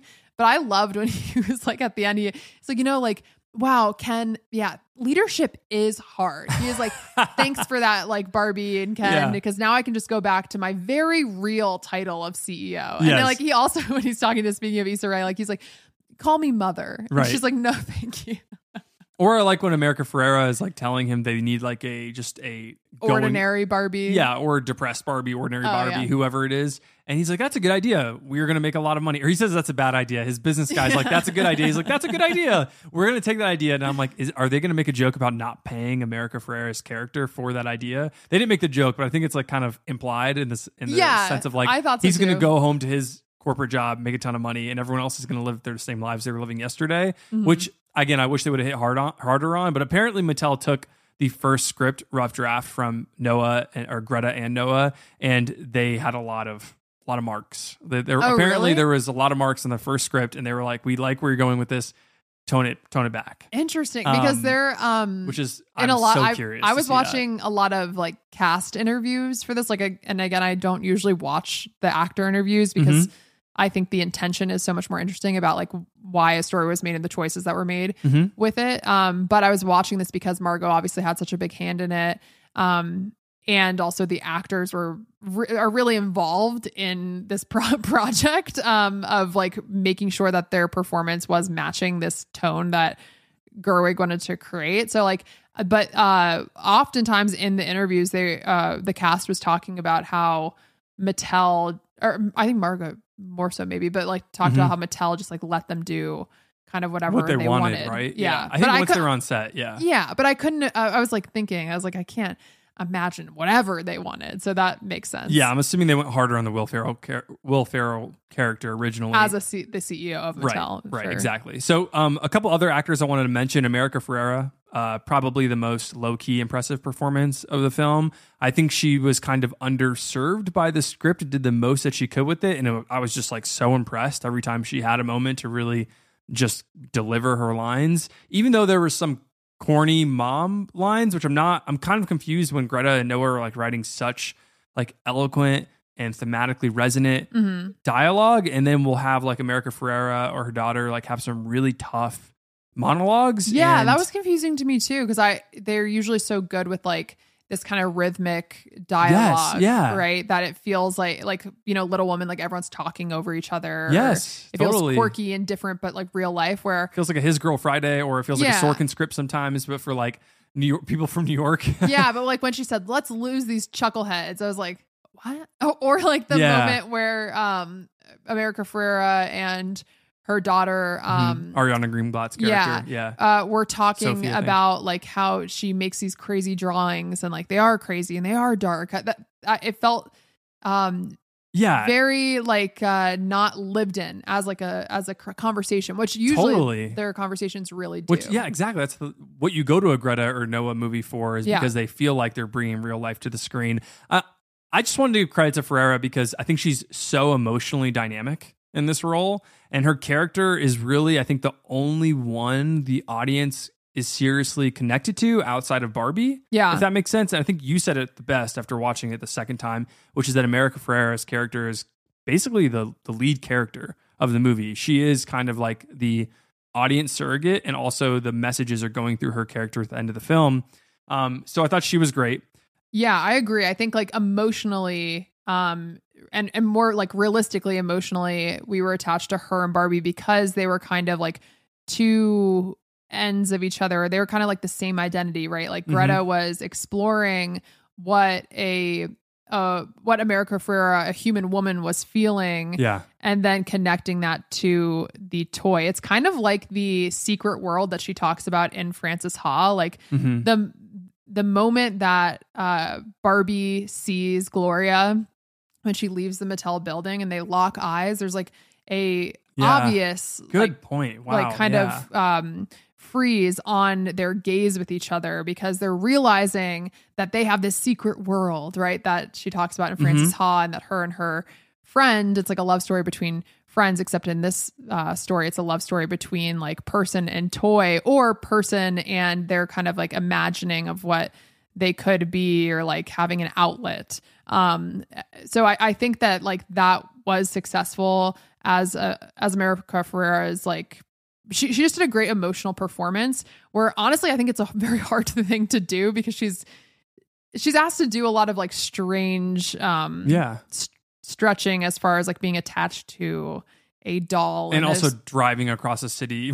Yeah, well, that was in a Ford commercial. A tough part. Yeah, but I think like emotionally, that's right. But I think as far as I don't know, maybe I don't know because people are attached to Ken and Barbie emotionally also, just in a different way because they have such a heightened. I think because of role. Margot Robbie and Ryan Gosling, which we can talk about in a second. But can I ask you a question real quick? Because I don't know if this was intentional or not, but I thought maybe Greta and Noah maybe were trying to go there, and maybe they did. I don't know. We haven't talked about this, but was the idea of America Ferrera's character that she had the Barbies that she grew up with only showed her the convenient sides of belonging to like a corporation, like having the 9-to-5, being financially independent, like the idea that she grew up older and now wanted a mother Barbie, a depressed Barbie, a thankless mother version of Barbie, or be just like some sort of way to be seen, and like feel community around that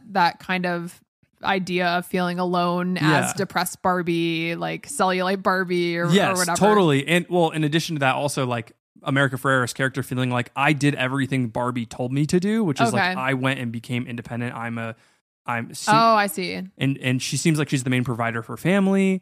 But now she is in a position of being a thankless mother, and her job doesn't give her the credit she deserves. Yeah, and I love when an artist, but she can't be an artist. She has to work in a corporation, and like and it feels like she feels entrapped by this illusion that Barbie created for her. And I thought that that's the message that Greta was trying to get across, which is like an anti-Barbie, anti-Mattel.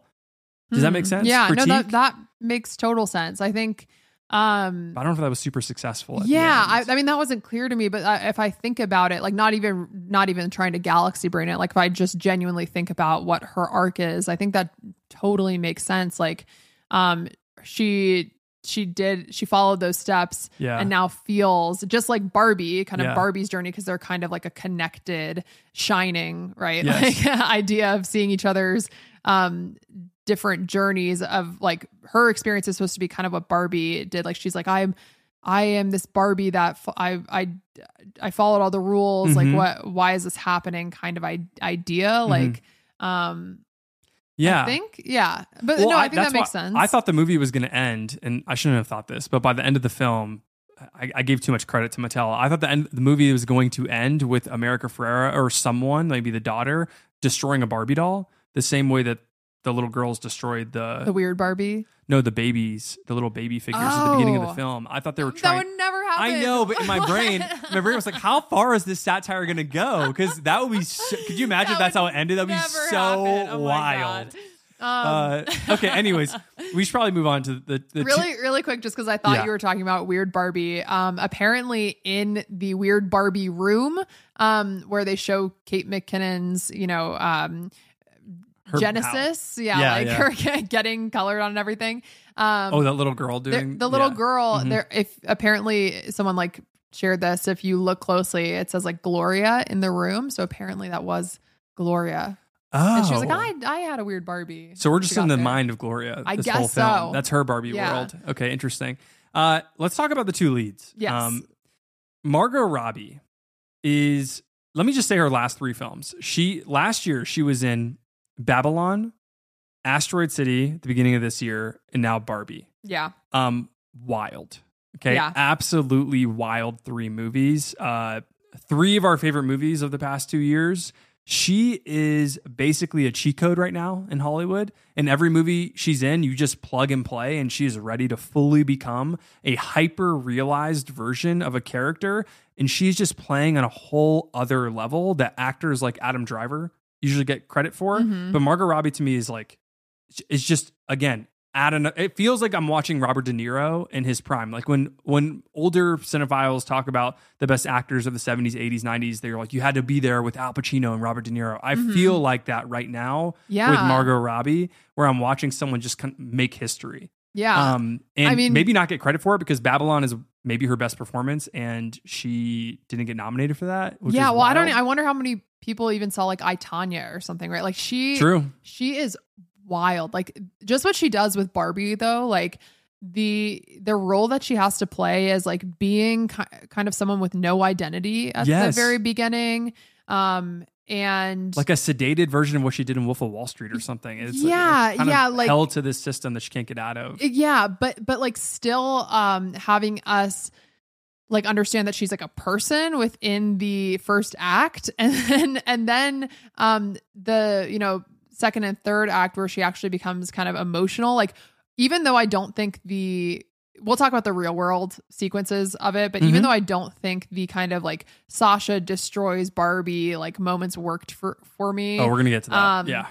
I was also jarring to just like enter into the real world because Barbie Land was so cool and I wanted to stay there. Yeah. But like her getting emotional from a teenager like yelling at her, I believed it so much. And like, especially when we get to the end and whenever she's crying, I genuinely am like believing that this Barbie character who is like plastic and like doesn't have an identity but is like learning to feel like I don't even understand like how she's playing on 3 different levels, was able to perform that character where it wouldn't just feel like the choices were obvious. Like I just think the like scenes where she was getting emotional were really effective. I really can't name another actor who could play Barbie right now. I don't know if anybody else could have done that, because she's had such a weird career that allows her to kind of have the toolbox to do something like this, where she's playing like 3 or 4 different characters or going through like 3 or 4 different like mindsets in one film. And so I'm just so impressed. Yeah, I mean, she's like a phenomenal actor. But when we get to, or should we get to Ken? So yeah, I think Ryan Gosling. You want me to clear out for you? You got this? Yeah, I think also with Ryan Gosling, like there is an element that we were talking about before, being so connected to the Ken character and having all the comedy really hit, because we're all, at least I am, so connected to Ryan Gosling. And I think as a culture, we are connected to Ryan Gosling. Like even throughout this Canadian man, it's so weird, like the American obsession with this guy who we all think is from New York or Brooklyn, but he's not. Well, so even throughout the press tour, he like him and the cast were doing all these like questions. Yeah. And he had so many like, hey girl moments like come to life on that press tour. Like there was a moment where that's so funny. It was him, Kate McKinnon, Issa Rae, Margot, Greta, America Ferrera, Michael Cera. They were like all sitting at a table. Michael Cera too? Yeah. Wow, he did press on this? Yeah. I don't think a lot. Like it was mainly just one day. Kate McKinnon. Yeah. Just one I was like, Alan he's not cameo. the kind of guy to do something like that. He did make an Alan joke. I forget what it was, but I love him. But anyway, so Ryan was talking about like basically how or America Ferrera was talking about how she like trusted Greta. So when she gave her big speech, like she did it a bunch of different ways because she knew no matter how she did it, like Greta was going to do it justice. And so she was just talking about how she like felt like trusted in a director's hands. And Ryan was, and like people say this stuff to directors, but it just felt like very like actually genuine. And Ryan was like, you know, talking to America Ferrera, like it just makes sense for your character to do this because like in so many of your roles, like so many times in your career, you say the truth. And they were like, oh my God. Like just melted when he like said that. And he was like, yeah, like your TED Talk, for example. And she was like, you watched my TED Talk? And then everyone everyone was literally said like, we're getting teary eyed. And he was like, yeah, like, you know, I watched your TED Talk. It was very moving. Your identity is your superpower, you know? And everyone was literally like, holy oh my shit. God, I'm getting emotional. And I was like, everyone loves Ryan Gosling. Like a self-aware white man. And then it was like, say less. Michael Cera sitting on the side. That's just me right now listening to you talk.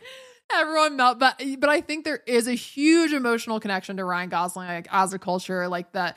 I mean, yeah, it's to become Ken. But then I think like he's a cultural it is artifact. so smart to cast him because of that kind of relationship we have to him. Yeah, as like this man who is beautiful, has emotions. Yeah, like, self-effacing though, which is I think like as a culture, like he's a gem that we don't feel like threatened by him. Yes. He doesn't play aggressive roles. When he does, they're like, well, yes, but like my drive heads out there. They're like, oh, he plays aggressive roles, all right. But like Do you know what I mean? Like you don't view totally. him as someone who I don't know. So anyway, I think that has a huge thing to do with it. I mean, I feel like Ryan Gosling, to real Ryan Gosling heads out there, he's best known for like his squeals. You know what I mean? So like he's like a hot guy who is willing to be weird, and he also is just like very emotionally intelligent, and so that really comes through in all of his roles. And so I mean, it does make a lot of it is really funny to watch someone that we have all had crushes on in one way or another, even if it's just the idea of Ryan Gosling, since no one really knows him.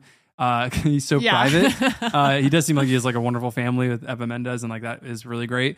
But we just have this relationship to him through like multiple different generations of movies. And so to see him play a character like Ken, who finds the patriarchy and tries to like use the patriarchy as a weapon is it's just so funny. And if it was a more masculine character, it would feel for off. example, someone that Noah and Greta use a lot in their movies, like Adam Driver. Is Adam Driver. It would feel weird. It would feel, right? You would feel like... He feels threatening. Exactly. Yeah. That's the word I was just going to use. So like, I think that there is something special about Ryan, and that's why they wrote him into the script, like when they were writing Margot Barbie, because she was like, she produced it, they, you know, decided on her when they're like, I guess it got into the nitty gritty of like script writing, but they wrote in Ryan Ken. They envisioned Ryan for this role, and I think he is amazingly cast. I do want to talk about, before we just like dive into their whole arc together in relationship, Barbie and Ken, I want to talk about other casting what ifs. So I think people have probably fun ones. Heard that. Oh, maybe you have some, but I think people have probably heard that like Saoirse was going to be in it, but she was producing something, and Greta was going to have like her in a cameo. Timmy was also supposed that was the to be one in I it. was waiting for, Chalamet, because I want to talk to you. Who do you think she would have? Who do you think like what? Who would have Chalamet played? I don't know, because my first thought was Alan. Because I didn't know, because he can't play Ken. He's not a Ken. Well, she said that they would be in cameos, I think, because I'm assuming their schedules are so busy. I don't think he had time to play Alan. My next guess, because I think it was actually supposed to be Jonathan Groff who was going to play Alan, who's from Mindhunter, David Fincher's show on Netflix. Oh, weird. Michael Cera is such a better choice. Well, obviously, we love Michael Cera, especially our generation. Shout out Super Bad Heads. Yeah, for sure. And also, he's going to be starring in the next Wes Anderson film next year. Cry every night. All right. So, what about Magic Ken? I thought maybe Chalamet could have been Magic Ken. Who's our boy? Do you know what? Tom Sturton. Shout out. Sturton. All my friends Magic hate me. Ken. Yes. Former podcast guest. One of our first podcast guest. We didn't talk to him about it when you were talking to him on the podcast. Off the mic. Off mic, he was like, I think he said I'm filming Barbie. Yeah. And I was like, you were doing what now?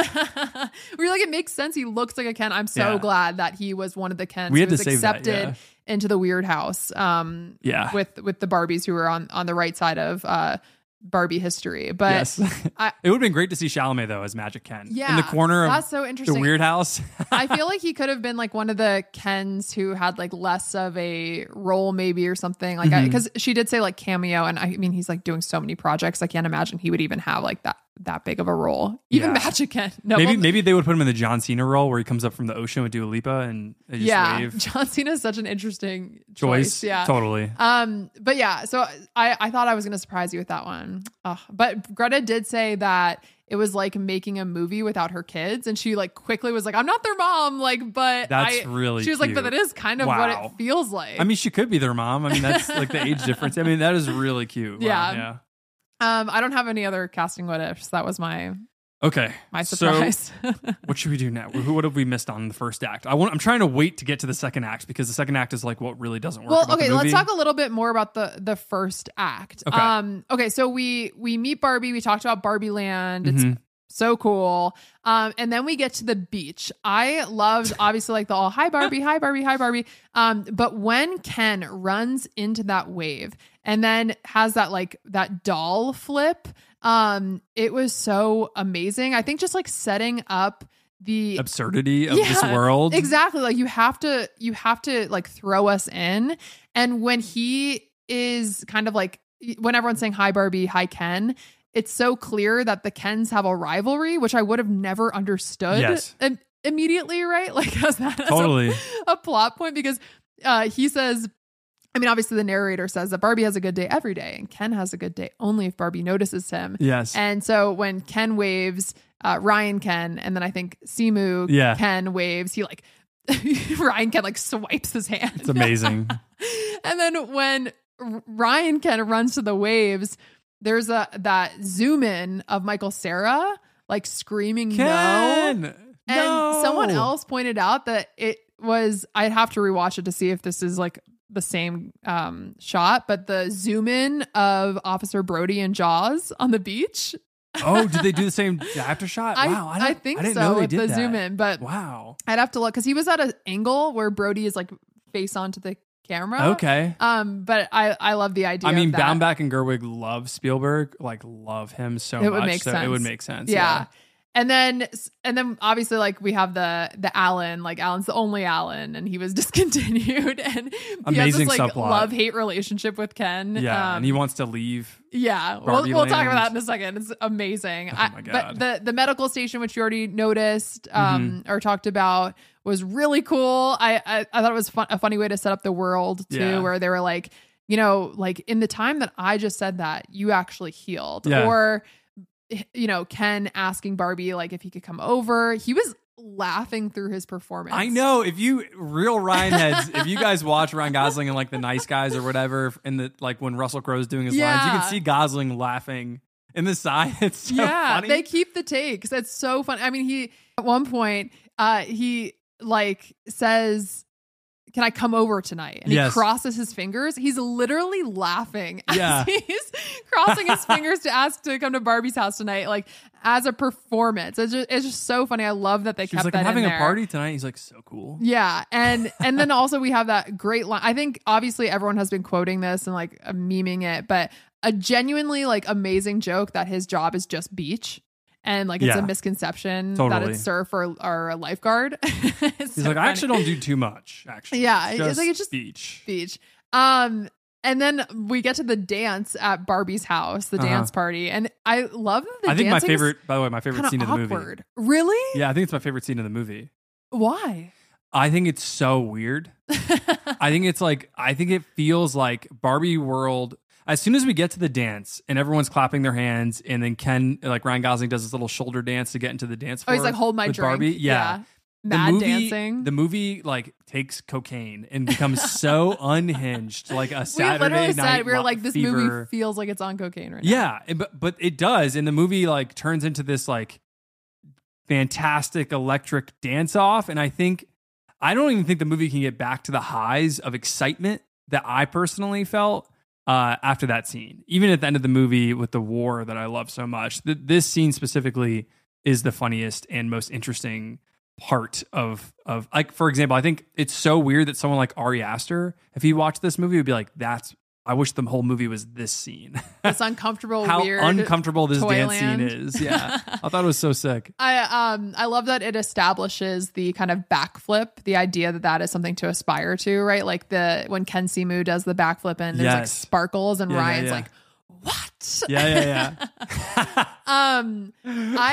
I think that's so funny that you said that, because this was kind of jarring to me. Like when I first saw it, even though I thought it was really funny, I genuinely was like, what is this movie doing? Where I have a favorite scene later on with the Kens. We watched They Cloned Tyrone last night on Netflix, and I just love when a movie unapologetically has like a vision and a language and is subversive in that language. And this scene specifically felt like if Barbie was going to be transgressive, which it wasn't, this was the moment to do it. And it did feel like everyone was on drugs during this moment of the movie. And it felt like a Boogie Nights PTA vibe. Okay. Where I'm like just respecting they like went for how it much they went in for the it. rules of that world. I get that. Yeah. I do love well first let's talk about do you guys ever think about dying? Because Greta explained that at that moment, basically Margot as Barbie was supposed to break the movie. Did you feel that way? Were you kind of like, what is happening? I genuinely felt like the whole scene was so jarring because it was in trailers. It was in the first trailer. We didn't watch the trailers after the first one, but it is in the first trailer. I don't remember I'm pretty sure. I only remember like the clapping syncing up and then the baby doll. Oh, you know what? I'm sorry. Maybe it wasn't in the trailers, but at Alamo, I think before they played the movie, they were playing clips of the movie. Remember? Oh, and it said, and I think she said Okay. that at one point. Gotcha. I just remember when she said it in the movie, I remember thinking, oh, I've heard her say this already. I don't know where. There was so much marketing in the film, even though we tried to stay away from things. So I think I was already kind of expecting it. But yes, it does feel like I tried to put myself in the shoes of someone who had never seen that moment before. And it does feel like really heavily made and written in that moment. Yeah, I think that's what took me out of it, even though I liked the dance sequence. But obviously she's like, I'm just dying to dance. And then we have that record scratch of going back into the world, like very Truman Show, similar to when everyone's like watching him on the sidewalk or something, right? Like everyone's aware of him. I do like that idea. I think The Matrix, there was definitely a lot of movies where someone kind of is realizing they're not in a real world. Yeah. And she's like having that moment. I thought it was funny though. Yeah. I also love the kind of, I think any Barbie and Ken sequence together are like probably my favorite, like where he's leaning in with this music playing in the background. Like if I gave you the world on a silver platter, would it even matter? And Ken's leaning into the kiss. And he says like, I thought I would stay over. And she says, for what? He says, I actually don't know. Like this funny, the writing that is kind of embracing the idea of playing with toys. Do you know what I mean? Like, yeah. And also the fact that we all have a relationship to Ryan Gosling and Margot Robbie as two of like the most attractive people in Hollywood. So obviously there has to be an element of it, which the movie's like laughing at the audience. It's just laughing. Too. Yeah. You're not gonna see this. Yeah. Yeah. And which I do think is like hilarious that like Margot Robbie and Ryan Gosling, I don't care about them having any intimate scenes in any movie ever. I just want them to only do comedies. Like I want them to just be friends in comedies and movies and just play off each other because they're really funny together. Their energy is so great. Apparently the laugh that Ryan Gosling does was something that Ryan like brought to the role. The like ha ha ha, right, as always. That like the extended ha's the of fraternity the laugh. laugh. Yes, yeah. And then the part that I loved actually about this dance sequence was actually after. So when she's saying, you know, actually like this is my dream house, this is my life. So like you can go now. Like your kind of expectations of the night are not even weighing on me. I thought was like really great for little girls to see. And then we have that eerie music though. And we just go to Ken and he's like, I love you too. I can't stay over. Gotta go. And he dances off with this eerie music like playing, like his little shuffle, right? As the Barbies are screaming girls' night. That was in the corner of the screen, right? When you start shuffling off. He's like in the little cul-de-sac. Amazing. That was amazing. I love that because I was like, where is this movie going? And where did he go to bed that night? Yeah. Where did he shuffle off to? Yeah. Where's the Ken sequel? Yeah, it would be so funny if please don't. God, Mattel, please don't. Yeah, I feel like there has to be. Probably. Right? I don't know. Anyway, but then he made The Gray Man. Just throw this man $25 million. He's gonna go do it. True. I love that also the dynamic that's created with like the Kens cheering on the Barbies playing volleyball. And then Alan says to the Kens, great cheers, Ken. Again, we needed more Michael Cera. Yeah. I think so. We actually got a lot of him, but I guess I just missed Michael him. Cera. Yeah. We just saw Superbad recently. Everyone heard us singing a second ago. So yeah, and then we have the kind of inciting moment where Barbie gets like flat feet, and we have all that the idea is thrown out about like Barbie doesn't get embarrassed. This idea of Barbie like having no shame, and still a lot of comedic beats like put in that with like the Ken Kingsley looking over with binoculars. Yes. Yeah. And then they're like, you're malfunctioning. Like you have to go see Weird Barbie. Usually this is just hair related, which was Emma Mackey's best line. And then we get to Weird Barbie. What did you think about Weird Barbie? I mean, I love Kate McKinnon. I love the idea that Kate McKinnon and Ryan Gosling were in a skit together on SNL and like about aliens. And then everything happened with aliens. Yeah. All of these different cultural moments are coming together at once. It's a lot. I kept getting the big comfy couch vibes from, if anybody remembers that TV show that's frightening about a woman dressed up as a clown with a couch and there's like dust bunnies and she goes to live in the world of dust bunnies. And I believe she is almost portrayed as a miniature versus the couch, which is like massive. I don't remember. That show was wild. But I kept thinking of Kate McKinnon's role in this as Weird Barbie as the big comfy couch woman. So I kept getting a little bit taken out of it, but I love Kate McKinnon so much, but it was just so like animated, and like the split stuff was like, it's just very extra, but it had to be. So I like I feel I'm pretty indifferent on it, I guess. I liked it. I also didn't. So I liked Weird Barbie. Okay. I liked the squeak that it made when she like did the splits and stuff like that. I do think though, like Kate McKinnon just brings like a different energy where I like am very aware this is Kate McKinnon. Exactly. It's like, the screen. Kate McKinnon's here. Yeah. And then when she like did flips towards her, I think that maybe that the practical like image of her doing that, I can tell it's like not her legs. So it takes me out in that certain aspect of it. But I feel like I'm watching a TV show on drugs or something. Like one of those weird children's shows. It is a lot. Yeah.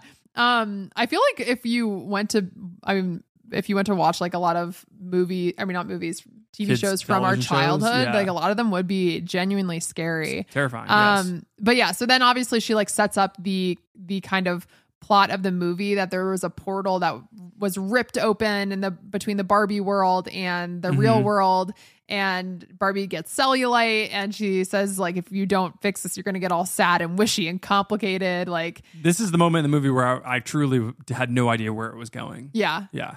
Then she gives her the like red pill, option, like the high heel or the Birkenstock. And I actually genuinely liked the line when when Margot was like, I'm stereotypical Barbie. I don't want to go. I want everything to stay the same, because I love Kate McKinnon's response. She's like, you're a bummer. Like, I'm just bummed out by you. Yeah, you like don't want to learn or like fix anything or be self-aware. Yeah. Kate McKinnon saves that role. Yeah. She plays it so straight. Yeah. Great. So, and then obviously we go to, the journey to the real world. And so they have the whole like bon voyage to Barbie who's getting cellulite and blah, blah, blah. Yeah. And then this scene is one of my other favorites, my underrated moments with Ken, where Simu Ken and Ryan Ken are next to each other. And Simu Ken says like, she's going without you. And Ryan Ken says, you're so lost. She literally asked me. and he says like, no, I don't think she did. And Ryan Ken says, well, you've got both those things incorrectly. And I bet in the opposite direction. And then Simu Ken's like, which way is that? You don't even know. For some reason, I love that scene. With that their, sounds like your Righteous Gemstones humor. Straws. Yeah. You're right. It did feel like a scene with Danny McBride. That's so funny.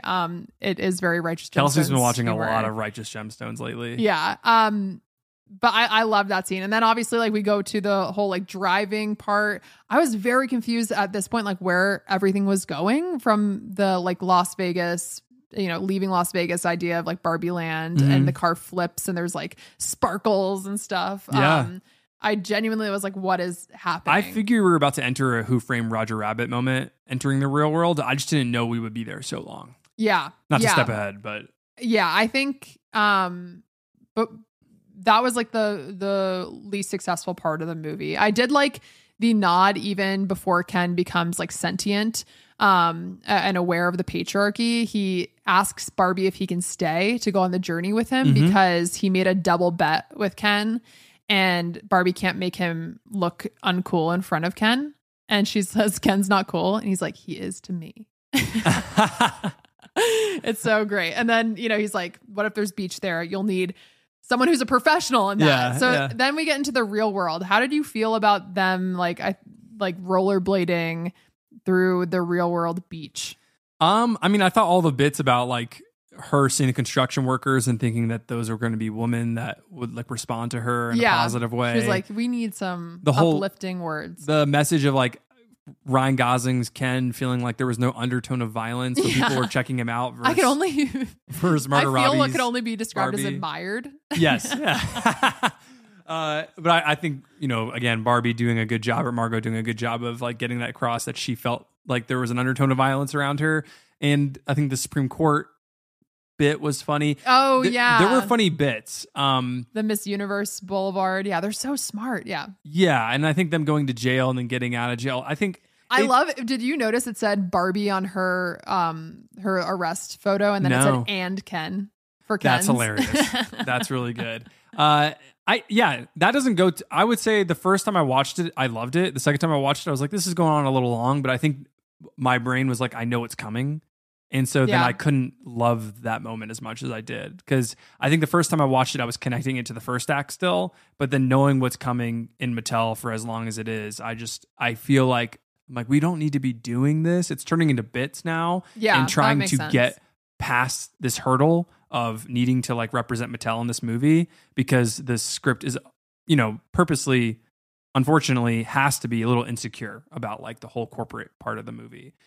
So I mean, did you like the whole rollerblading through? Well, I think so. So setting it up in like kind of like 3 acts. The first act I think like was so amazing for Barbie's character. Mm-hmm. The middle act I think is great for Ken's character.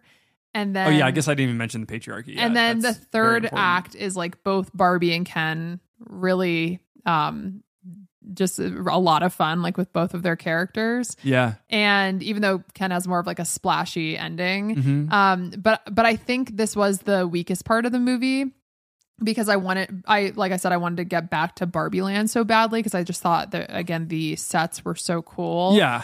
And I just didn't feel like it was explored as much. I think when I'll talk about Ken in a second because I think that's the really successful part. But I think when Barbie's like at the bus stop and she's trying to channel the connection with what is supposed to be like the little girl that she's trying to find, and she says, that felt achy but good, and it's like having the experience of sadness for the first time. I think I just felt like the hands on the camera and like editing because we were just in a hyper pink heightened Absurd, it was very clear it was created by humans, and I liked that, right? Like I thought it was cool for that reason, but then we're taken to the real world with different stakes. And I felt the choices and it's something that they couldn't kind of avoid because of that transition. But I just felt like, okay, I'm supposed to be feeling sad while Barbie's having this moment of like crying.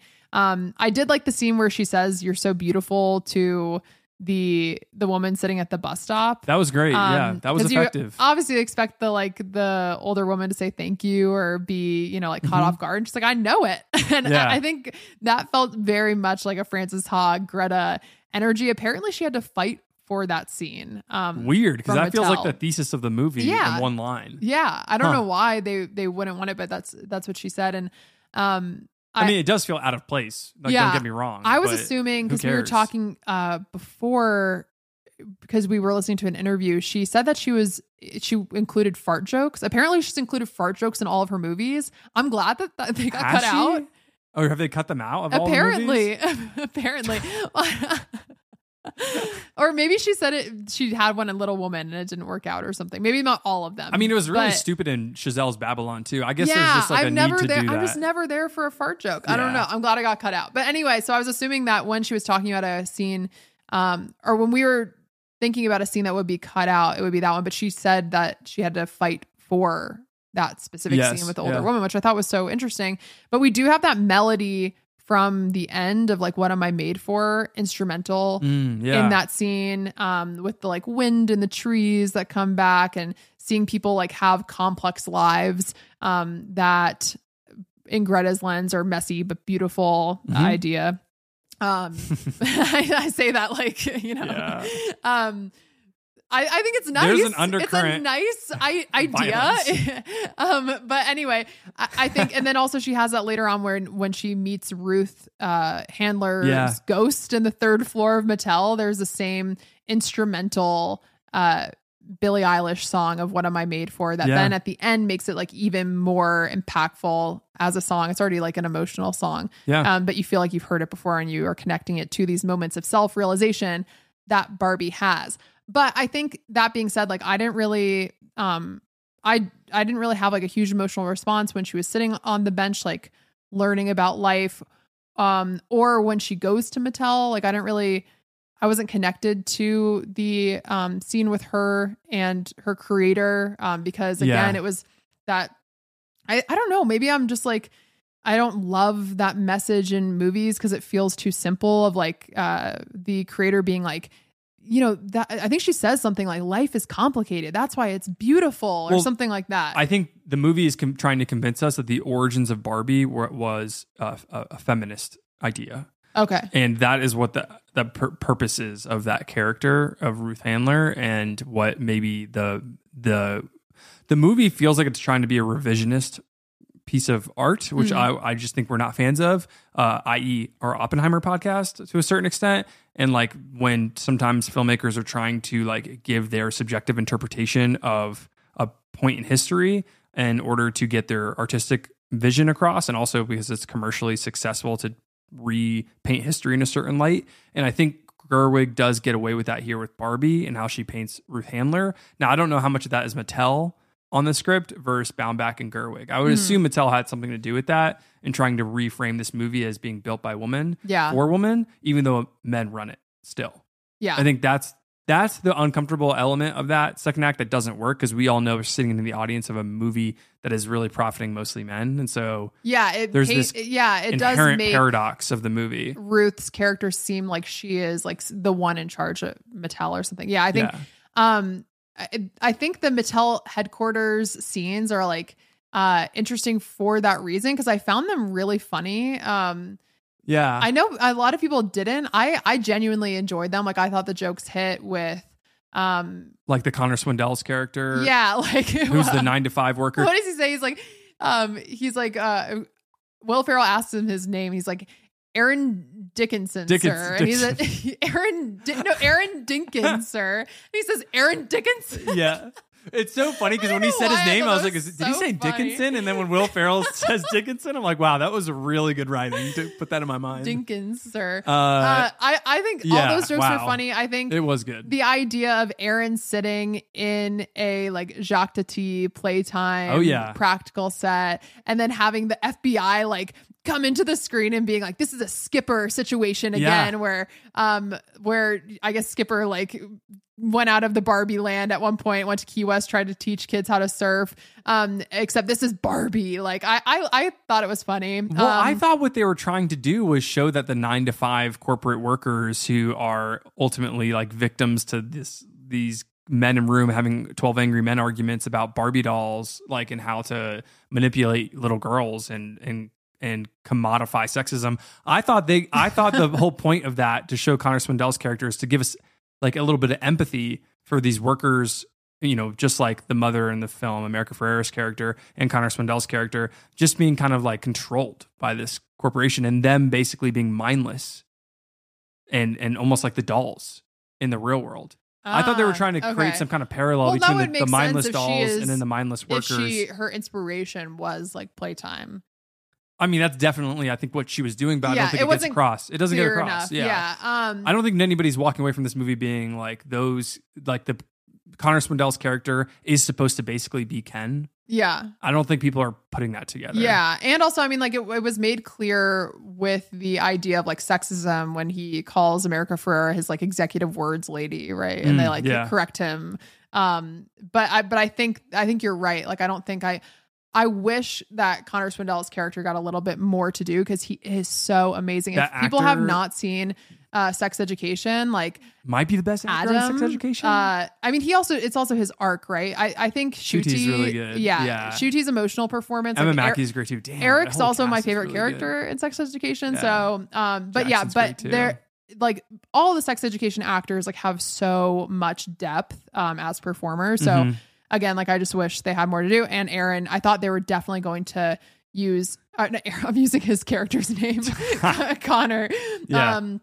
Swindell, I thought they were going to actually give him more to do. But so I think, just to kind of cap off this Mattel conversation in the second act that doesn't work, I think the reason why we can probably, I think it's implied, or I think we can infer rather, that Mattel had a big impact on this part of the movie, because Greta and Noah were so obviously trying to get us to look at Ken discovering the patriarchy in between Barbie kind of being kidnapped by Mattel.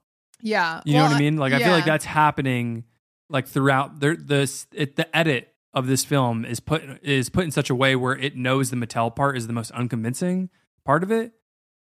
Yeah. I maybe not the, yeah, I think the Mattel thing maybe is, as far as like the the idea of what Barbie is fighting, like being put in a box. Or who is creating the ideas like that sell, right? Because at the end, America Ferrera, it suggests ordinary Barbie and they say, oh no, that will sell. Actually, let's do it. So yeah, I think that is interesting. Like there is a kind of Magic Ken sleight of hand to kind of have us have the funny bits with Will Ferrell and then quickly like scoot us away from that. I guess maybe that's true. I really enjoyed Will Ferrell's jokes though. Sparkle, female agency. Yeah, what do you think next after Sparkle? Female agency. I also like when we'll talk about the school sequence in just a second, but staying on Mattel, when Barbie gets back to Mattel and Will Ferrell is like, she asks like, can I at least just meet the woman CEO, or like, is there a woman who works here? And he's like, I see where you're going with that, and I like really resent it. Yeah, he's like offended. Yeah, like I thought those were good. I love when he's like, there was a CEO in the 90s and another one at like some other time. Yeah. And he's like, every one of these men loves a woman. I'm a son of a mother. Yeah. Does he say I'm a mother of a son? He might. Yeah, I think he does. I think he does say that, and everyone looks at him. Yeah, but and then obviously the chase sequence, like I was just out on it. Are we going to talk about Ken discovering patriarchy? Okay, let's talk about Ken now. Yeah, so Ken, while Barbie is having this moment at the bus stop, trying to connect with the little girl, find her to repair this rip in the space-time continuum. Yeah, has his own journey, and it starts with him, which I thought was a very funny cut at being like, I hate when people think. I get so bored. Yeah. And then she's like, just go on a walk. He's like, by myself. Kicks the ground. Yeah.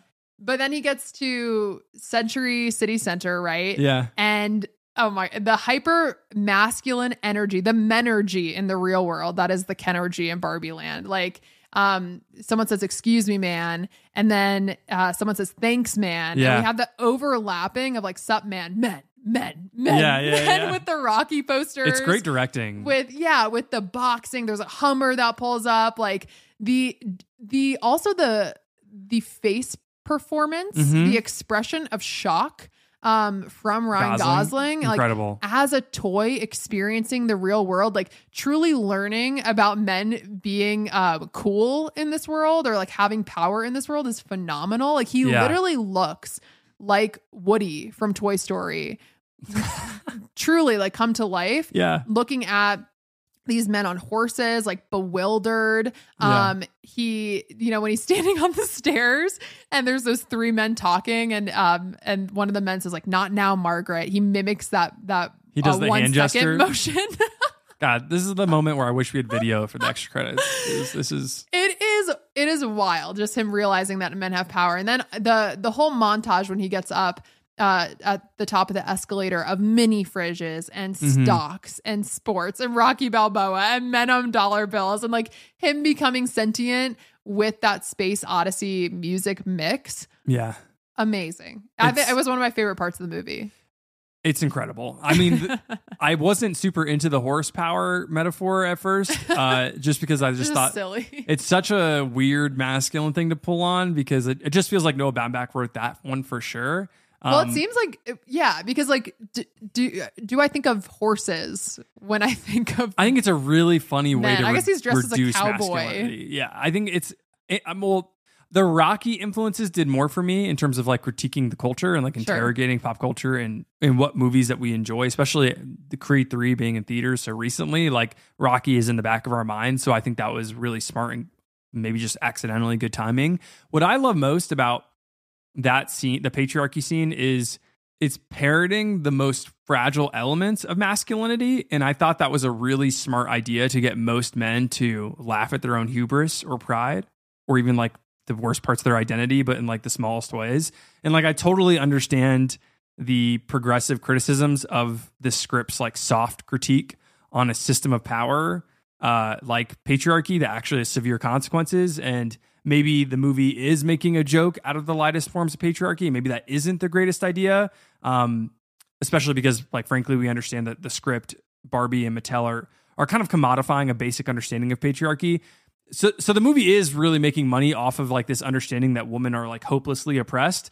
But I still think it's like effective in the sense of like men being able to laugh at these small, though reductive, but like still effective ways to laugh at themselves. Like a buy-in. Yeah, there were criticisms of the idea of reducing the power that men hold to horsepower. To these like comedic bits. But I think that like there is I think that because the movie is kind of like surface level in how far it decides to go, I kind of forgive it in that way, because it really is just trying to point out the absurdity like in places like later on when they say you basically, when they're breaking the spell of the Barbies, like you gave voice to why the patriarchy is absurd, and therefore you like robbed it of its power. I forget who says that. I think it may be Margot's character, it might be Barbie.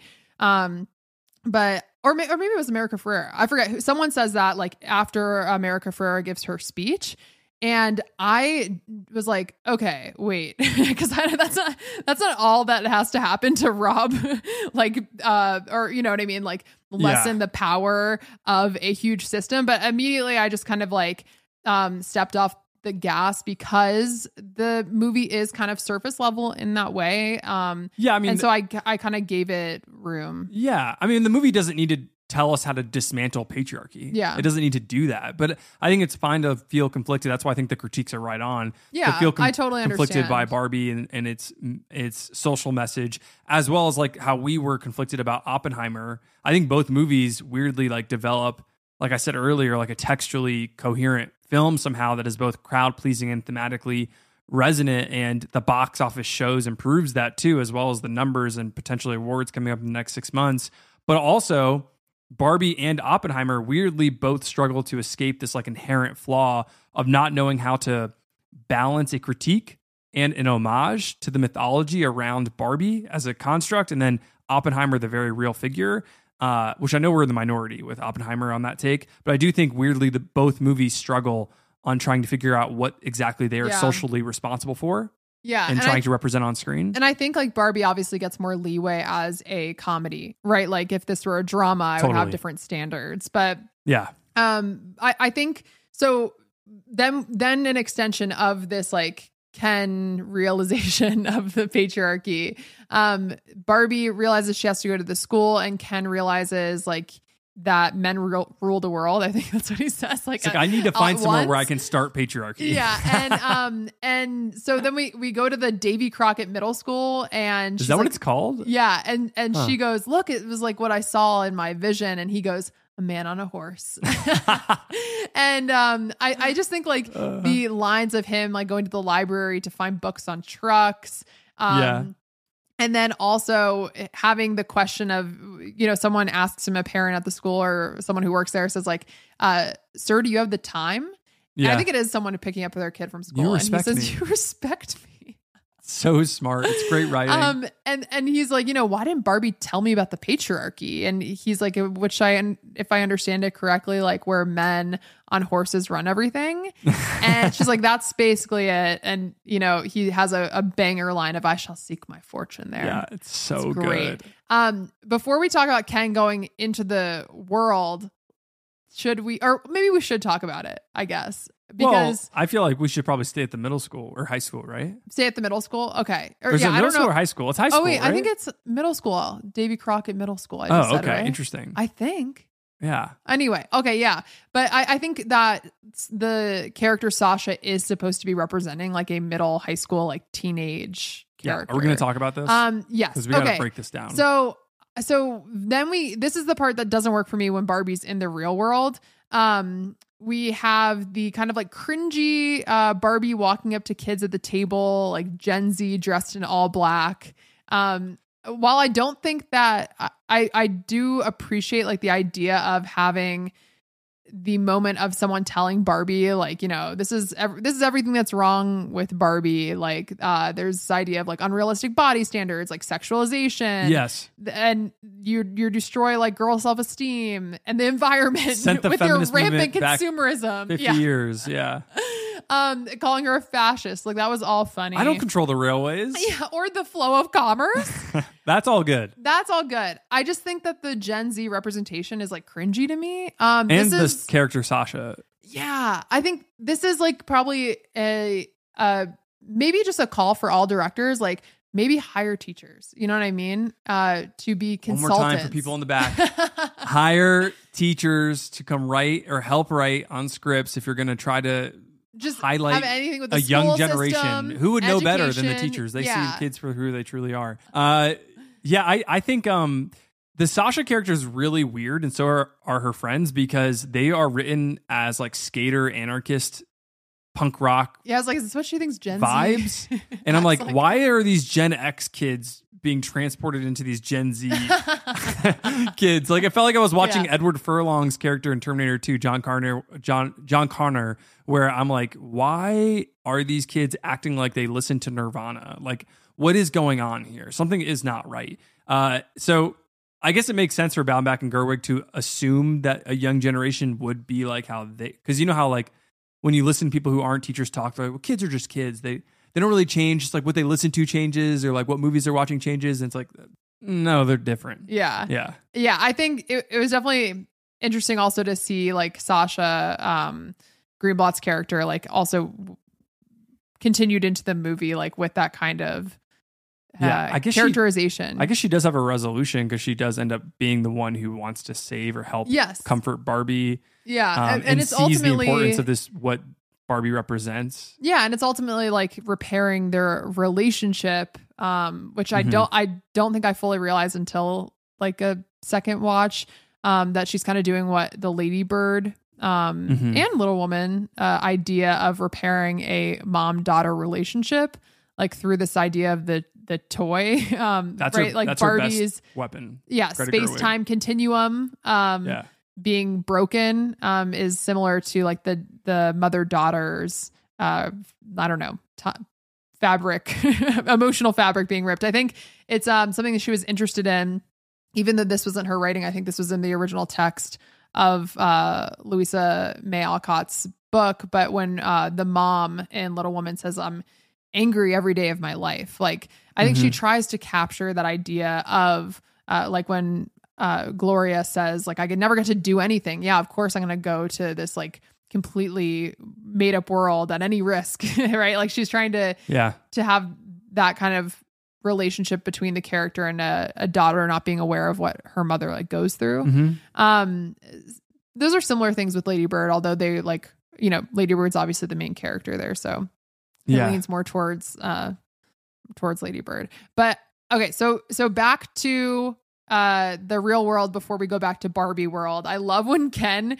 goes after he realizes that someone asked him for the time and respects him there. Yeah. And he, you know, sees the fake fur coat that he brings back later. He says like, I'll take a high level job with influence, please. Yeah. To that guy. And the guy says, you know, and actually like you probably need an MBA. Like, yeah. And Ken says, you clearly aren't doing patriarchy very well. So I think, does he have all his books in his hand at that point? I think so. It felt like a deleted scene that they kept in the movie, thankfully. Yeah. And I loved that the guy was like, oh no, we're doing it. Just hiding it. Just hiding it better. Yeah. And then he's like, I can't even beach here. Like he tries to go get a job as a lifeguard, but he only has beach skills. I think that was good. I also liked, just before we leave the real world, I liked when they tried to put Margot back in a box, like symbolically, like it just made sense for what they were going for, like this idea of putting people in boxes for expectations, you know what I mean? They're really hammering it home at that point. You know? I think it's great if you're like 12, if you have 12-year-olds in this movie theater, like actually really great image. Yeah. It symbolically it means a lot, but like, I don't know, as like adults watching the movie, it does feel like a lot at that point. Yeah. I mean, I think it's probably difficult because it's like, who is the movie made for? It's really tough to make choices based off of that. You're making like a toy movie, but obviously like the movie is not made for children specifically. Like they're that's interesting. Yeah. So I guess I mean I feel like kids are gonna want to watch this movie. No, yeah, I think I think she made it with teenagers in mind. Watch this. Yeah. And I don't know if she like made it for like little kids. Oh no. You know, like preteens. Well, she in an interview, she said like she trusts kids to be interested in concepts they don't kind of understand. It was like the movies that she was the most interested in. I feel kind of the same. Like I was interested in movies where I felt like I didn't fully get something, or like there was something deeper there. Like maybe I didn't get all the jokes, and and she talked about that idea, but I think she did talk about like being aware that kids would see it, but like ultimately like making it for adults, because I mean like there was an NSYNC joke. Like none of my I know that none of my students are like know who NSYNC is. It's funny to like think back at yourself as a child and be like, this is what I wasn't like 10 years old watching Ridley Scott's Alien and being like, or like Matchbox 20, or like I mean, there was obviously pop music in it, and like Billie Eilish there were was cultural in it, references that I was completely like out. I didn't understand, like the Matchbox thing. Like I did the Push song. Like it's called Push, right? Yeah. I had no cultural connection to. Right. Yeah. I had no connection to the British BBC version of Pride and Prejudice. Like, there were certain things I just like had no that specifically. Like I wasn't language for. I wasn't like, oh, okay, like Starburst. Like I hate Starburst or anything like that. But I think there were like stand-ins for like the idea of depression Barbie, like people feeling like they're like feeling aimless and binging a show and like until they go to bed, like that. You know what I mean? Like that idea. So I felt like that was a fine stand-in. But you're right. Like some of the references missed me as far as like they missed us, but I think it's a good point to say that it's multi-generational, which is just a really impressive text. Again. Okay, before we leave the real world, number one, Ruth, who created Barbie, was Matilda mom. Oh wow. The star cowboy outfit that Barbie wears is awesome. The cowboy suit. I was ready for like a fact, and you just the cowboy suit that Ken wears with tassels. People have clipped together that Schmidt from New Girl wore that same costume to a party in New Girl. A Tuesday. On a Thursday. Was it Thursday? I don't know. I forget. Love New Girl. Tag Romney. Apparently, though, I heard Greta talk about in an interview, Romney. Like for, I think it was a Little Woman press run, she talked about being friends with the writer of New Girl. Oh, wow. Maybe it was a purposeful suit. That's sick. I would love to know. And then also, though, we have to talk about the thing that was like the worst part of the movie for me, which was the car chase sequence.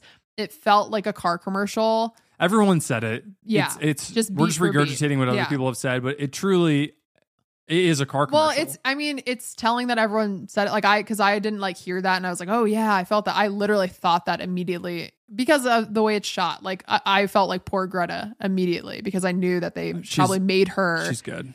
Put that in there, but okay, but yeah. So anyway, and then also I talked about. I would love it if it was the opposite, and Greta's like just secretly like, I need to cash in a little bit more. Can we throw like can we get a car company? She definitely did not do that. But and then I talked about the America Ferrera, Margot Robbie idea of like locking eyes for a moment, like the Frances Ha moment, the secret world that they have, and Barbie realizes that, oh my God, like I came for you. Those were your memories. I think the emotional song plays again, the Billie Eilish song, but instrumental. Yeah. I think just before we leave, we just have to say like, this is objectively the worst part of the movie. And like it really makes it feel like it just makes it feel hollow. Feels like a Hulu movie. Yeah. Yeah, it doesn't have any kind of like, tough. There's no vision there in the chase scene. It's just really, I mean, I know they're trying to include like an action point of the movie. It just doesn't work. Yeah. Well, I mean, that is the scene where they're supposed to have Margot like realize that it was actually, she was coming back for Gloria and not Sasha, but it just, yeah. Anyway. Okay. So let's get to besides the beginning of the movie where we're in Barbie land, like the best part of the movie, we have to be introduced to the stakes that this is a bad thing, that humans are in Barbie land. Mm-hmm.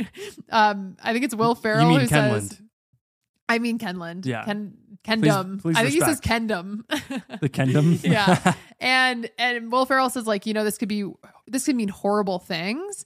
And there are two lines. One of the guys, or maybe he says them both, he's like, a podcast hosted by two young trees. Yeah. or a choir of all young fathers. Just thought it was so funny. I wonder what the other takes were. But then, Barbie gets there. She's like explaining to Sasha that everything that men do in your world, like women do in ours, which is something they have to sort of correct later. It's kind of the messiest part of the movie. This idea that the roles are flipped with power, with women ruling Barbie land and you mean the like Kens having no power. The parallels between matriarchy and patriarchy? Because then it's, there are certain pieces where it is kind of called attention to when it doesn't need to be, that like, well, if that is the dynamic and if the world, the power in the worlds are flipped, then are the Kens woman in the real world? And I don't think, obviously there are like a lot of similarities as far as like holding power, but at the end when they're like, no, you can't have like a seat on Issa Rae as president says you can maybe be a district judge, stuff. So and then Helen Mirren, the narrator, comes over and says, one day, like just like woman in the real world, like maybe Kens can have power, but the Kens are made as such a joke. It's a cringe moment that it is not a good parallel to make. And I think that's like a part where I totally understand if someone wants to critique that kind of idea, because then it also, if you're looking at this, like this idea that isn't fully closed, it then asks people to like ask, are women like Ken in the real world, which they're not, because Kens are fools. Like, so, right. So anyway, I mean, it's the whole problem with the movie is it's like kind of reducing patriarchy to a joke. Yeah. And so then it has like, it's an inherent issue. Holes there. Right. One of the big two ones. Yeah. Right. So then we get to Kendom, and Barbie's like, wait, everything's going wrong. The Kens are playing volleyball, a true homage to Top Gun. They're in jeans. That's and true, yeah. The cheerleaders are the Barbies, and they're dressed like NFL, like football cheerleaders, handing Ken's like brewski beers. We cut to Ryan Ken, and he's explaining how the real world is run by men, and for a minute he like thought it was horses, but they're just an extension of men, and that everything exists to expand the presence of men. And is that an actual line? Yeah, that's what he says. I forgot that one. Yeah. And then I think Margot shows up and he says, don't question it, just roll with it, tiny baby. I just thought tiny baby. So funny. And then Ken, obviously, like iconic line of the Mojo Dojo Casa House, which Gloria and Sasha like obviously ridicule him for. And he says that he basically like that Barbie can like stick around only if she's there to stay as his bride wife or his long distance, is it low commitment girlfriend? Yeah, I think so. Yeah. And just the set here also of Kendom and the Kens, doing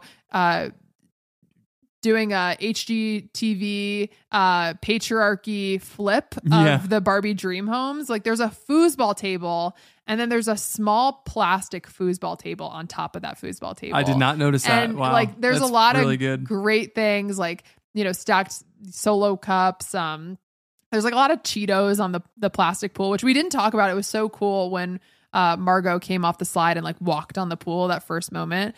But also the costumes, amazing. They're really Ken's good. Fake fur coat, it's lined with horses on the inside. Yeah, the Italian Stallion Rocky stuff is really good. Yeah, his lightning bolt headband. Yeah, it's great. And then we have the whole like just this like joke on the performance of like men and having like sympathy, right? Barbie says basically the real world does not have it figured out because we failed them. Like Barbie's failed the little girls who she originally thought everyone was going to go like hug her and thank her that Barbie made everyone have equal rights. Yeah. And she says, no, we failed them. And Ryan, no, you failed me. Yes. Yeah. That was one of the best moments because it is kind of a shout out to the moment in the Dream Ballet where he says, am I not hot? Like when I'm emotional. Because I mean, Emma Mackey's Barbie flutters when he gets emotional. Yeah. When he does the you failed me. Funny. Do you think that the movie struggles to actually speak to men in any real way? Not that it needs to, but let's just go on that for a second. considering that most men, if not all men in the audience, don't relate to Ryan Gosling's character at all, but instead they relate to the husband at home doing Duolingo. Oh, interesting. Do you know what I mean? Yeah.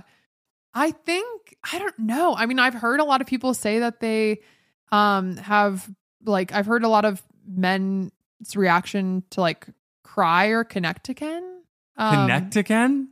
Yeah, like the end, like where emotionally. He gets, the end where he gets emotional. I've heard people say, and anecdotally, that like they've brought their fathers and like they have cried. What? Oh wow. Yeah, but again, I don't know because I didn't like hear the specifics. It was really just on like podcasts and stuff. Never of, like, mind. Feeling like an emotional connection to, I guess, what Ken feels at the end, which is that he doesn't know his identity or something, and he feels this crippling, I don't know, I just pressure. figured, I thought it was just so ironic that a Noah and Greta movie kind of missed the mark on the man that needs to be criticized the most for being a benefactor from patriarchy is the husband of Gloria at home. I thought that character and like what masculinity he represented was way more interesting to me. That was like in the kind of periphery of the movie. Yeah, but you can't like, because all the jokes are played either on Will Ferrell and like the stereotype corporate figures, or the dolls. You can't make it too real. Yeah, because the dolls are like a dream world of the real world sort of. So I don't. I guess I understand what you're saying. We don't have a man though. Gloria in the movie, if that makes sense. There's no man version of Gloria, so there's no kind of like there's no person to go along with Ken. I guess that's to like kind of look to kind of see their faults that Ken is representing. Yeah. Anyways. Yeah, I know. I think it's a good point. Like, I think that there are things that people definitely said they felt like were rightful jabs, like The Godfather or the Zack Snyder cut. Mm-hmm. Things like I've seen people. Oh my God, the Zack Snyder thing actually did hit. That was really good. It's very funny. Yeah.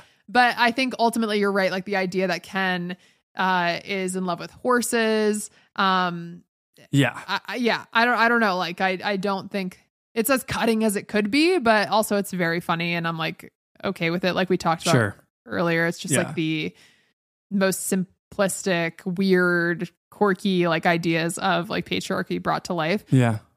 I do love when Ryan, when he tells everyone that like the lady, he said one lady, she even asked me for the time, and he like is wearing all these watches on his wrists. So funny. And then obviously he's like, it's a great image. If it weren't for all these technicalities like MBAs, I could have ruled that world, but I'm Ken here and that's enough. And like, and then like, Ken talking to Barbie, like trying not to kiss her. Like he still is in love with Barbie. Like, every night is boys' night.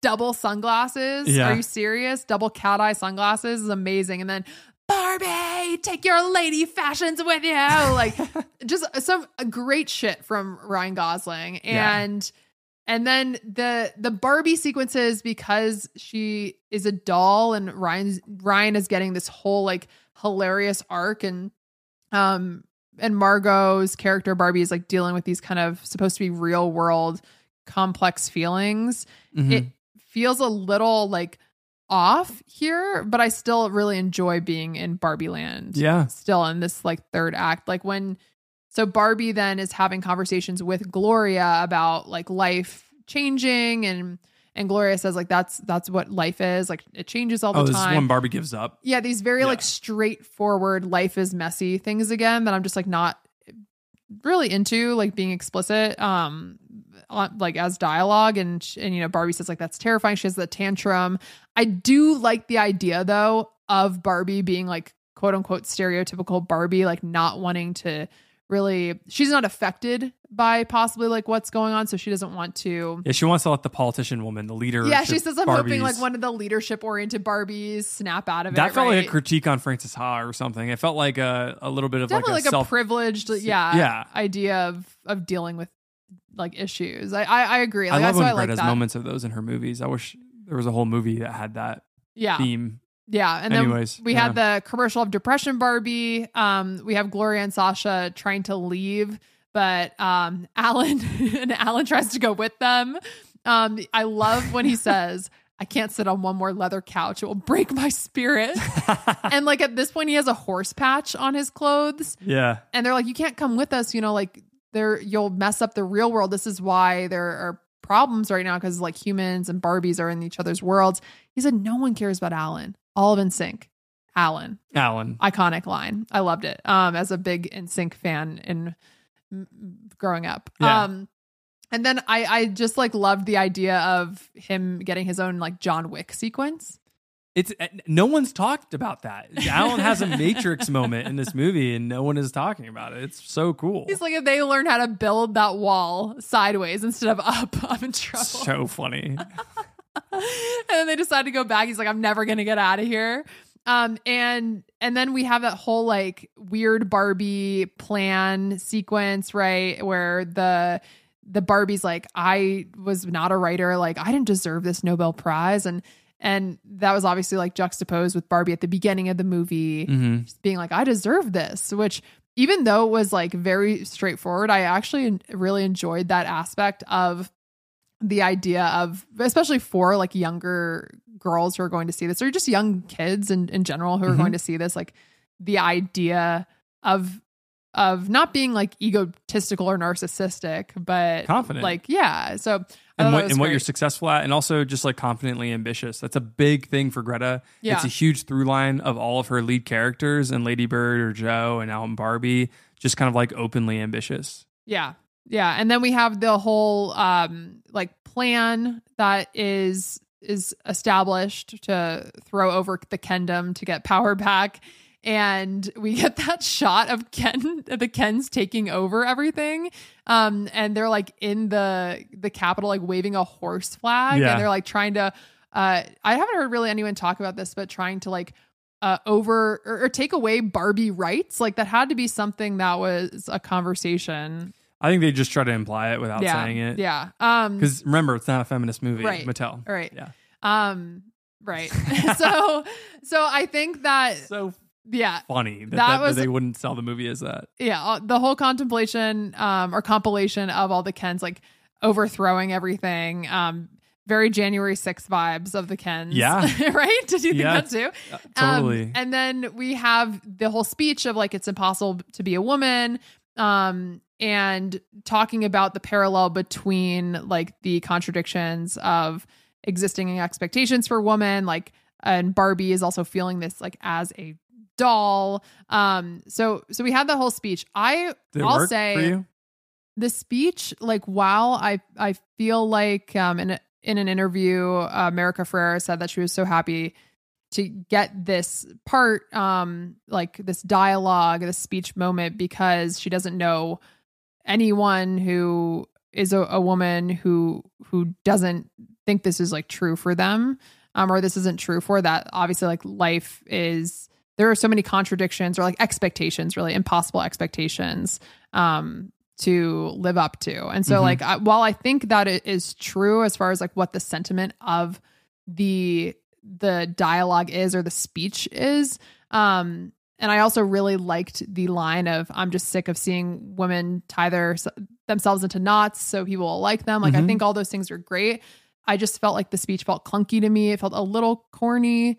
And I think it's more so because I think the speech felt like really heavily written. And we have higher expectations for Greta and Noah, who are writing a movie that had been so smart up until that point. Yeah. And so well executed, where this did feel out of place, even if, again, what you're saying is totally agree. The sentiment is there and everyone should be feeling that in the room, this kind of like resonant message getting across.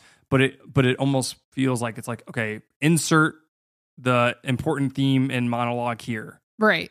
Yeah. And then the filmmaking doesn't help because the camera's going from face to face, just kind of like, which I get the idea of the character doing this. Not only admiring, being like, I feel seen in what she's saying. Like that's what she's trying to communicate by going to all the different like faces. Yeah. But I think if we were in another film where we weren't giving so much of a benefit of the doubt. Yeah. A male filmmaker, for example, I think we would be like, this is a corny scene. And even if the sentiment is there, they could have done this in a different way.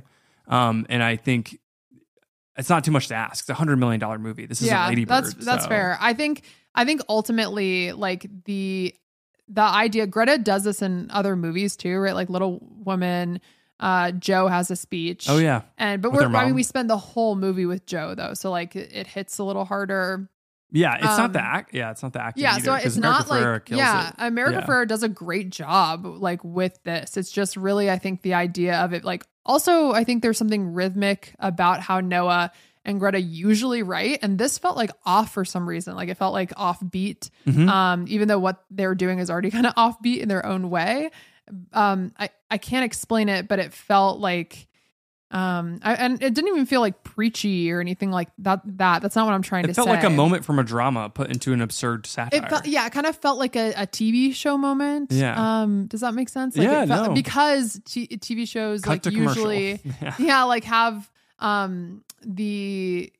usually are dealing within maybe some like ideas that have to be a little bit more melodramatic, universal. That too. Yeah. In a way that feels uncomplicated, but not that you need to complicate. I don't know. You don't need to complicate the idea of women having impossible expectations. Yeah. But there was something off about it that I immediately was like, I'm not emotionally connecting to this, even though I recognize it as true and probably like very important. I think it was just the idea of like drop speech here. I like felt that with the hands on the script. Sure. Yeah. Anyway, I still think it's an important like scene to have in the movie.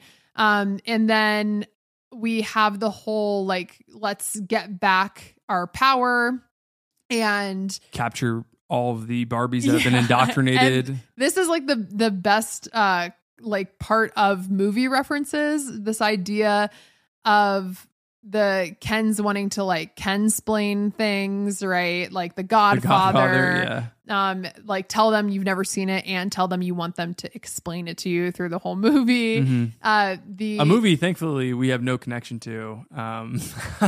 Because if we did, I would have had like some real masculine cringe. Well, it's so funny because we both were like, well, I don't know anyone who would explain the Godfather to me. Obviously, that is a huge single guy friend thing. That would relate to that scene at all. But I know. But we also don't have a lot of friends who are like invested in film.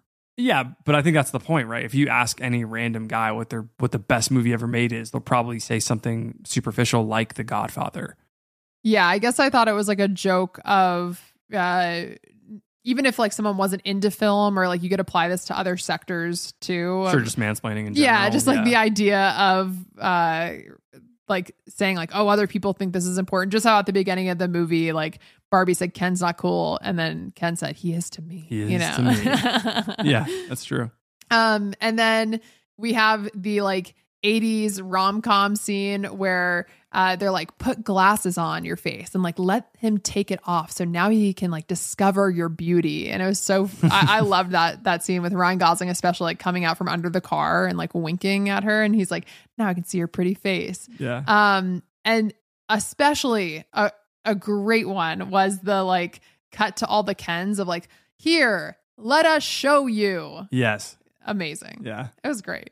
So then obviously like then we have that whole thing happening with in the van, and all the Barbies and Alan are taking people. And then Gloria is telling all the Barbies like, you know, you have to reject men's advances without hurting their ego. And then they like pop back to reality of their like true Barbie powerful selves. I like it less with you explaining it. Oh, but I don't mean that. It's not a criticism of you. I know you didn't. It sounds really dumb, like when you say it out loud. Well, it is real. I think so.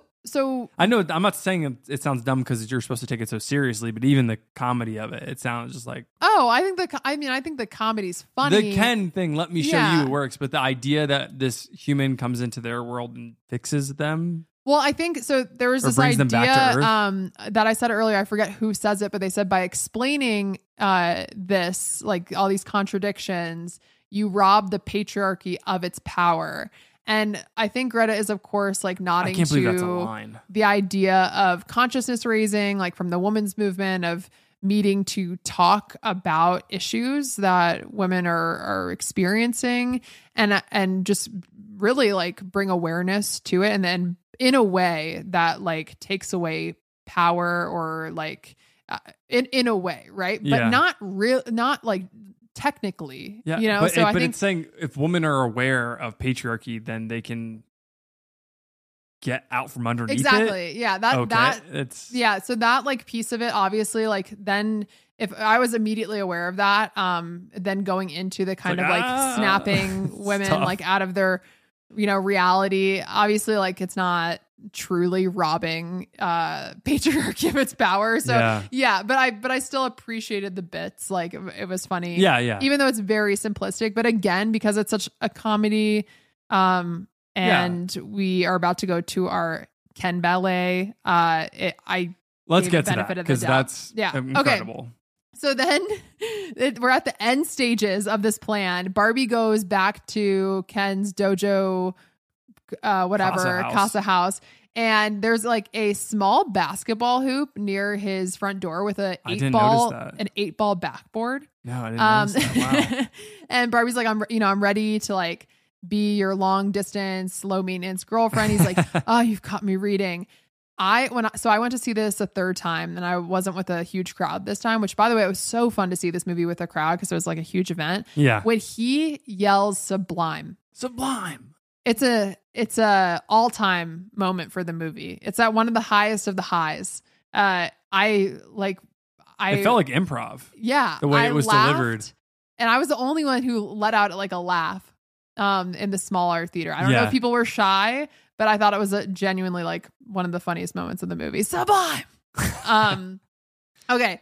Then we go to the this was the final stage, right? Where Barbie's like listening to the 4 hours of Ken singing at her. Right? When they cut to the 4 hours, I'll play the guitar at you. It's a laugh out loud moment. And every time I've seen the movie, I'll play the guitar at you 4 hours later on the beach. Yeah. Is the joke of that, because I don't know that song at all, but is the joke of that moment supposed to be the people in the moment of listening to Push when it came out that they didn't realize the lyrics of the song were so problematic? So someone could explain the song to us, but when I listened to Greta talk about it, she was like very charitable of the song. She didn't want to talk badly about, I guess, like Who's Matchbox the band? 20. Matchbox? But she said that she understood the song to be like a character, but the lyrics are like pretty tough. So she obviously like purposefully used it for the lyrics. The satirical reason, yeah. Just even the idea that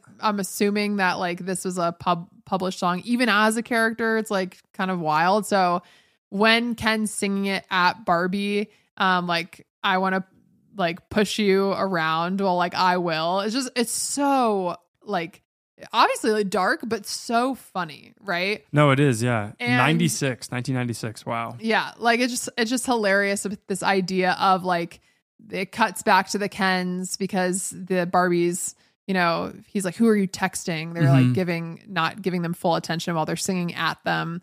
And we have the Kens plotting war when they get back to their dojo, whatever, Casa houses. Yeah. There's like Best Buy flat screens of horses running like all over their house. Hell yeah. It's amazing. And they're talking about like going to war with the Kens, and they're talking about how they're going to tell each other apart from the other Kens. Yeah. And I genuinely had no idea this was coming. Okay? It's incredible. Incredible. It is my favorite part of the whole movie. And I know that people have been my second favorite part. Yeah. I know that people have been like saying, obviously, like, how could a Ken piece of the movie, like people keep talking about Ken being the best part of the movie in a Barbie movie, like they suck for that basically. I'm saying that making fun of Ken is the best part of a Barbie movie because it uplifts the idea of not Barbie, but you know what I mean? Like it is making fun of the toxic masculinity that they're playing on. Like that's like the best part in this Ken dream ballet that doubles as a war story. Well, it's like, how can we reduce what men find so romantic about their identity and history? Mm-hmm. How can we reduce it to silly?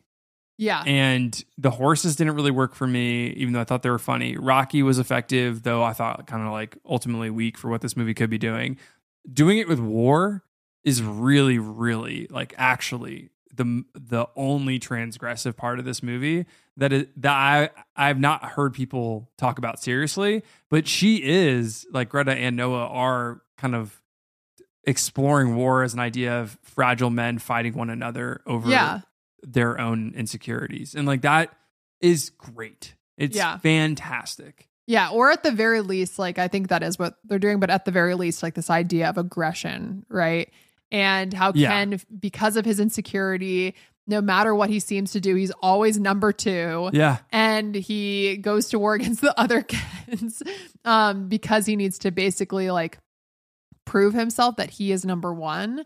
Mm-hmm. And there's like of course, the arrows, like the sticky arrows, the tennis rackets, the paddle boats, like showing up to shore. That's why it's like obviously like a war, D-Day, like, image. But and then Ken Simu with his nemesis with the ribbon. Yeah. You know what I mean? I don't know what to call it. Great. Yeah. And then there's the horses that they have as like the toys that you put between your legs, like the broomstick ones or whatever.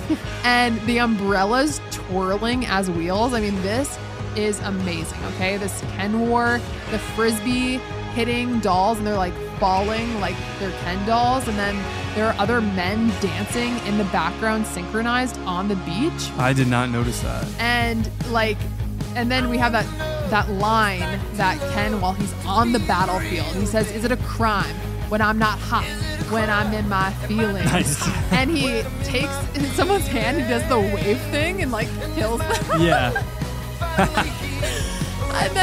and then we get to, he's saying like, I guess that's when he meets his nemesis. I thought this was hilarious to do when Ken Simu and Ken Ryan, open their chest and sparkle at each other. Because if you think of any war movie, right? Like in the last fight, right? The last fight sequence, it's always like Mel Gibson and like whoever, you know what I mean? Like they meet each other on the battlefield and a it's random like this, Skarsgård. Yeah. And it's this like moment of like complete tension. And he like Noah and Greta totally take away all the seriousness and this idea of like approving yourself. It is 1000% liberal arts majors getting to make fun of like self-serious history majors. Like is so it's really funny. good. Or it's really awesome. Just like justifying violence, right? Yeah. Like it's so funny. And then we have like it's especially funny because it's playing next door to Oppenheimer, which is a movie that half interrogates war. So like it's an interesting. It is an interesting movie to be playing right now. It's and then we have the moment after the sparkle where they transition into like a dream ballet within the dream ballet. And she has obviously like talked about how she looked at like Singing in the Rain and like An American in Paris and Oklahoma as these dream ballets. But to have a Ken ballet and then have a Ken ballet within the Ken ballet where they go to this like sequence where it's blue and pink, this like cotton candy world, and they're dressed in all black, like a Gene Kelly or like a Grease, right? Obviously Danny Zuko playing rock, Karate paper, Kid, scissors. And then there's like just, the dancers in the background and the like, Ken energy. And then just all the Kens like jump in the background, like they're all dancing together. It's beautiful. They roll in to kiss Ryan Gosling on both his cheeks. And then we have that like breakthrough of I'm just Ken and I'm enough. And I'm great at doing stuff. And like the snaps. And this was also, besides Sublime, my other really like big laugh out loud moment where Ryan says, "I'm just Ken." Or no, my name's Ken. He says, "My name's Ken." And they go, "And so am I." I thought it was so funny. And then like, "Put your manly hand in mine." I mean, guys, beautiful stuff. Ken lightning fanny packs, like while they're singing about having this resolution from this tough war that they just battled it out on the beach. Beautiful. And we come back to Malibu Beach. And they're in that formation, just holding hands. Beautiful. Slowly realizing the Barbies have taken back the courts. Yeah, they were supposed to vote that day. Yep. Beautiful stuff. And then they obviously like... Wish that's how the world worked. Men go to war, woman take over the country. Everyone just holds hands at the end. And then the Kens have, they like ride back on their horses, like imaginary horses to the dream house. One of the funniest bits A+, of the movie. 100%. So hilarious. It's so great. And then Ken like runs inside after the Barbies have taken back the world. And this was a really funny line too, where he's like, "Don't look at me," like crying on the bed. And she's like, "It's okay." And he's like, "I'm a liberated man. I know that crying's not weak," which I thought was so funny because there's that idea of like understanding the like construct of like, it's okay to cry, but still, he's read deeply on masculinity. Yeah, exactly. He checked a lot of books out at the library. Yeah. And he cries about how the mini fridges are like so small, the freezers of the mini fridges. That was funny. And then, obviously like losing interest about the patriarchy once he knew horses weren't involved. All great stuff. And then the Ken not understanding who he is and like leaning in to kiss Barbie. I saw a lot of people also have like an issue with this because Barbie kind of apparently like, I guess she does in a certain way. She kind of like apologizes. She's like, "I'm sorry," because it didn't have to be girls' night all the time. But like Ken was like leaning in to kiss her, even though she like definitely did not want any part of that at the beginning. So it is a kind of a conflicting message there. But ultimately, like, I do understand what Greta was trying to do with this idea of Ken not feeling like he has an identity, and possibly that being a reason for his insecurities and his reason to like want patriarchy as this like source of power. But so I thought like their resolution was okay, like Ken is me, and then everyone cut to all the men like, "Ken is me, Ken is me." And he's like, "I look so stupid," and they're like, "No, you don't. You look so cool." A lot of great moments there, and Ken figuring out that he is Knuff, He is Knuff. Yeah. And then obviously like Will Ferrell coming out saying like, it is hard to be a leader. Like, and now I can like relieve myself of that existential burden, go back to the very real title of CEO is very funny, and asking Issa Rae again to like call him mother. It was great. Yeah. Okay.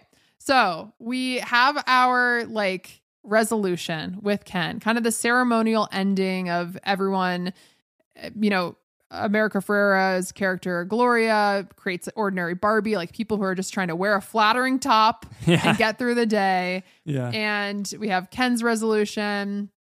We already talked about the kind of like weird dialogue of the idea of, Ken's being able to have a position in the government, whatever. And then we have Barbie and her resolution. What did you think about this ending? I guess this is the last part of our podcast here before we go. What did you think about Barbie's ultimate journey to becoming a real person? Well, I think the heaven element of the movie, the spirit of Ruth Very Handler, Harry Potter. Totally. That just didn't work for me. I think Gerwig has like so much empathy for Barbie and the generations of girls that played with Barbie, and that were kind of taken by this construct of Barbie.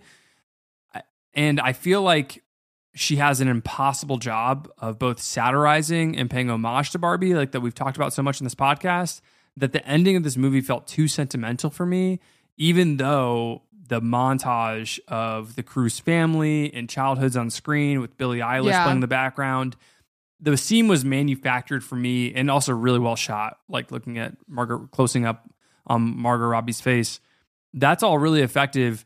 I just felt like it was, again, almost like the monologue from America Ferrera earlier in the movie. It felt a little bit too crafted for me, and I was a little checked out. Yeah, like a heavy pen. And I'm an easy cry, as long time listeners know. That is very true. Yeah. And I don't think I cried at this in the first watch, and so. And definitely not in the second. So I think it was just the Ruth Handler metaphor of being this person who had to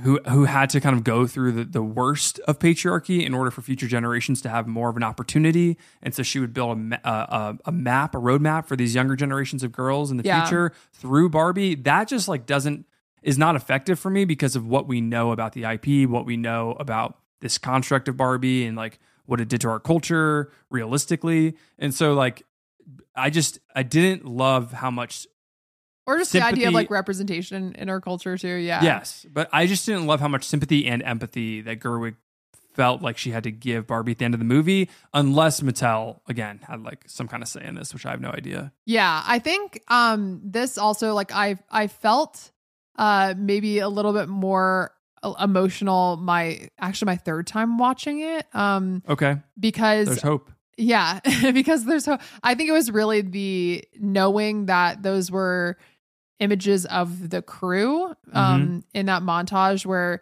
she like closes her eyes. We have that like really those beautiful shots that Greta wanted to kind of emulate A Matter of Life and Death, like the Pressburger and Powell, the changing of light on someone's face. Yeah. I thought that was really effective, like going into the like close your eyes, feel moment, but right? you don't feel like there's something gross about a millionaire telling you there's something beautiful about how ordinary life is? Well, wait. The images were emotional with the song. It is an emotional song. It's incredibly well crafted. Dialogue from the creator, like Ruth, saying that idea. Well, okay. So wait. I liked the idea that Margot says, like, I don't want to just be an idea. Like, I want to be someone who's creating ideas.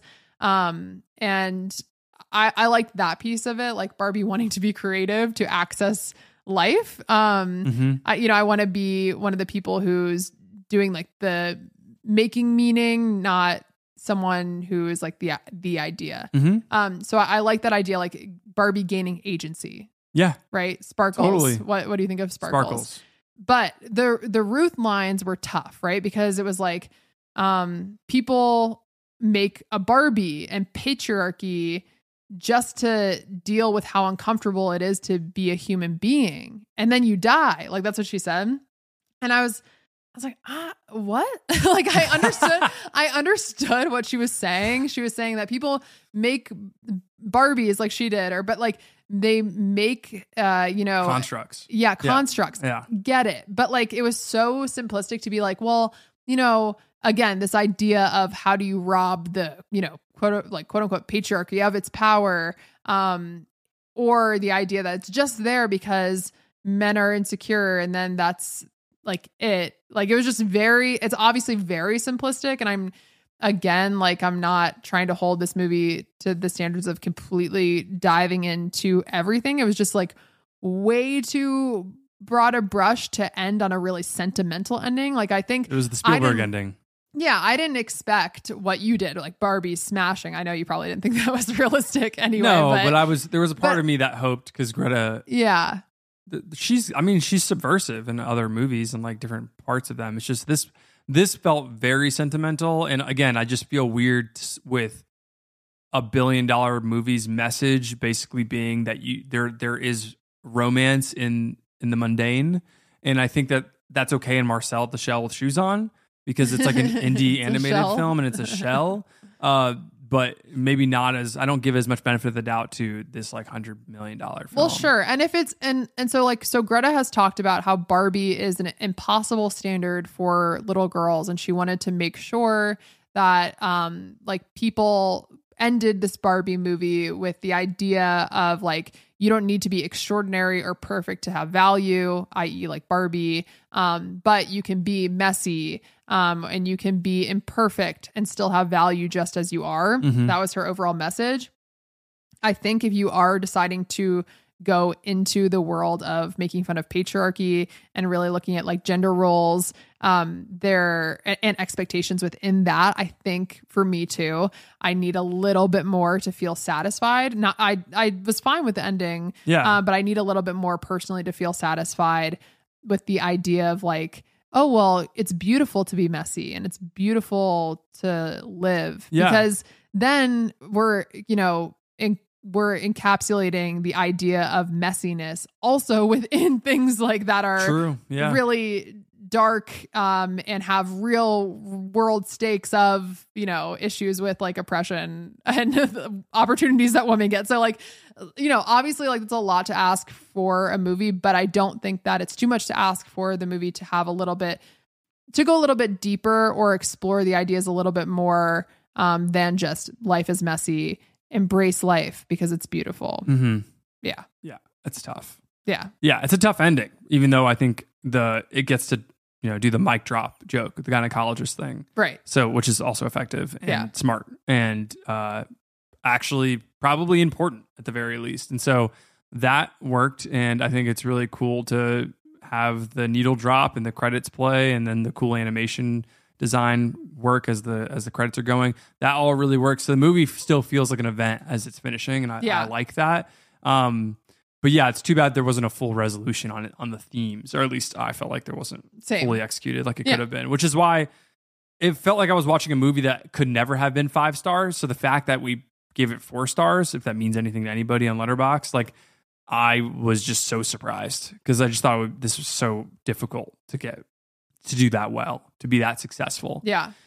So ultimately, like I said earlier, whether the words proud or pride or whatever, like I'm just so happy that this kind of movie can be made, though I am really worried for what's about to come because of the success of this Mattel property. Right. Yeah. So, okay, let's do a quick extra credits. we already did mine. Okay, so I gave extra credits to the Ken War. Ken Ballet. Yeah. Ken Ballet. I think that was just some of the smartest writing of this movie, and I think it is, again, the most transgressive part of this movie that has not been talked about enough. What do you got? Mine is also the Ken Ballet. Mm-hmm. I love, for people who listen to our La La Land podcast, I love Dream Ballets. Another They're 3-hour amazing. pod. Yeah. Yeah. But for the sake of us not having the same extra credit, which I don't think It's happened. It just, I can't. It's rare. Remember. Yeah. So rare that we have the same extra credit. So it speaks highly of the Ken. Did we do extra credits on Oppenheimer? Ballet. We might have skipped it. I think it was such a long podcast. We were going through it. Guys, Oppenheimer broke us. This was a great 3-hour pod. I'm sorry, I'm interrupting your extra credits, but I just wanted to mention that real quick. Oppenheimer broke us, but I feel back after Barbie because this was a really fun episode. I loved listening to you break this down because it was nice to see. You get to see me lose my mind on the other side of the table in Oppenheimer, and I just got to see you have so much of a good time like unpacking this movie and also doing a great job of it. What do you got? What do you got for your extra credits? By the way, it's very late, guys. Yeah, it's here. like 1 a.m. Yeah. So if we made a mistake with words, you know what? You would do it too. Did we make sense? I hope so. Okay. So for the sake of not having the same extra credit as you, even though I deeply loved the Ken Ballet and the surprise that was in the movie, mm-hmm. I think I'll give extra credit to Greta's continual like kind of project to look at mother-daughter relationships. Even though I don't know if it's like fully developed here, I just love the idea extra credits of Greta, including this idea that she has, like I said in Little Woman, that the daughters like assume things about their mom, and the mom says, "I'm angry every day of my life." Mm-hmm. I do want to say one thing that that felt strange that Ruth says to Barbie at the end of the movie. She said something like that mothers stand still so their daughters can see how far they've come. While I totally get that sentiment about the sacrifices that moms make, mm-hmm. like for their daughters to have opportunities that they did not, it just felt like really simplistic. And I just forgot to say that, so I wanted to say that. I didn't mean to be negative again, but I just thought that was like a strange line that felt like it sounded good. Yeah. But I do like that she continuously is looking at this relationship with like in Lady Bird, and the just like messy, realistic like relationships, but really important and unique relationships between mothers and daughters. Yeah. So I want to give extra credit to Greta. Also, you know what? Actually, I want to give extra credit to how funny this is.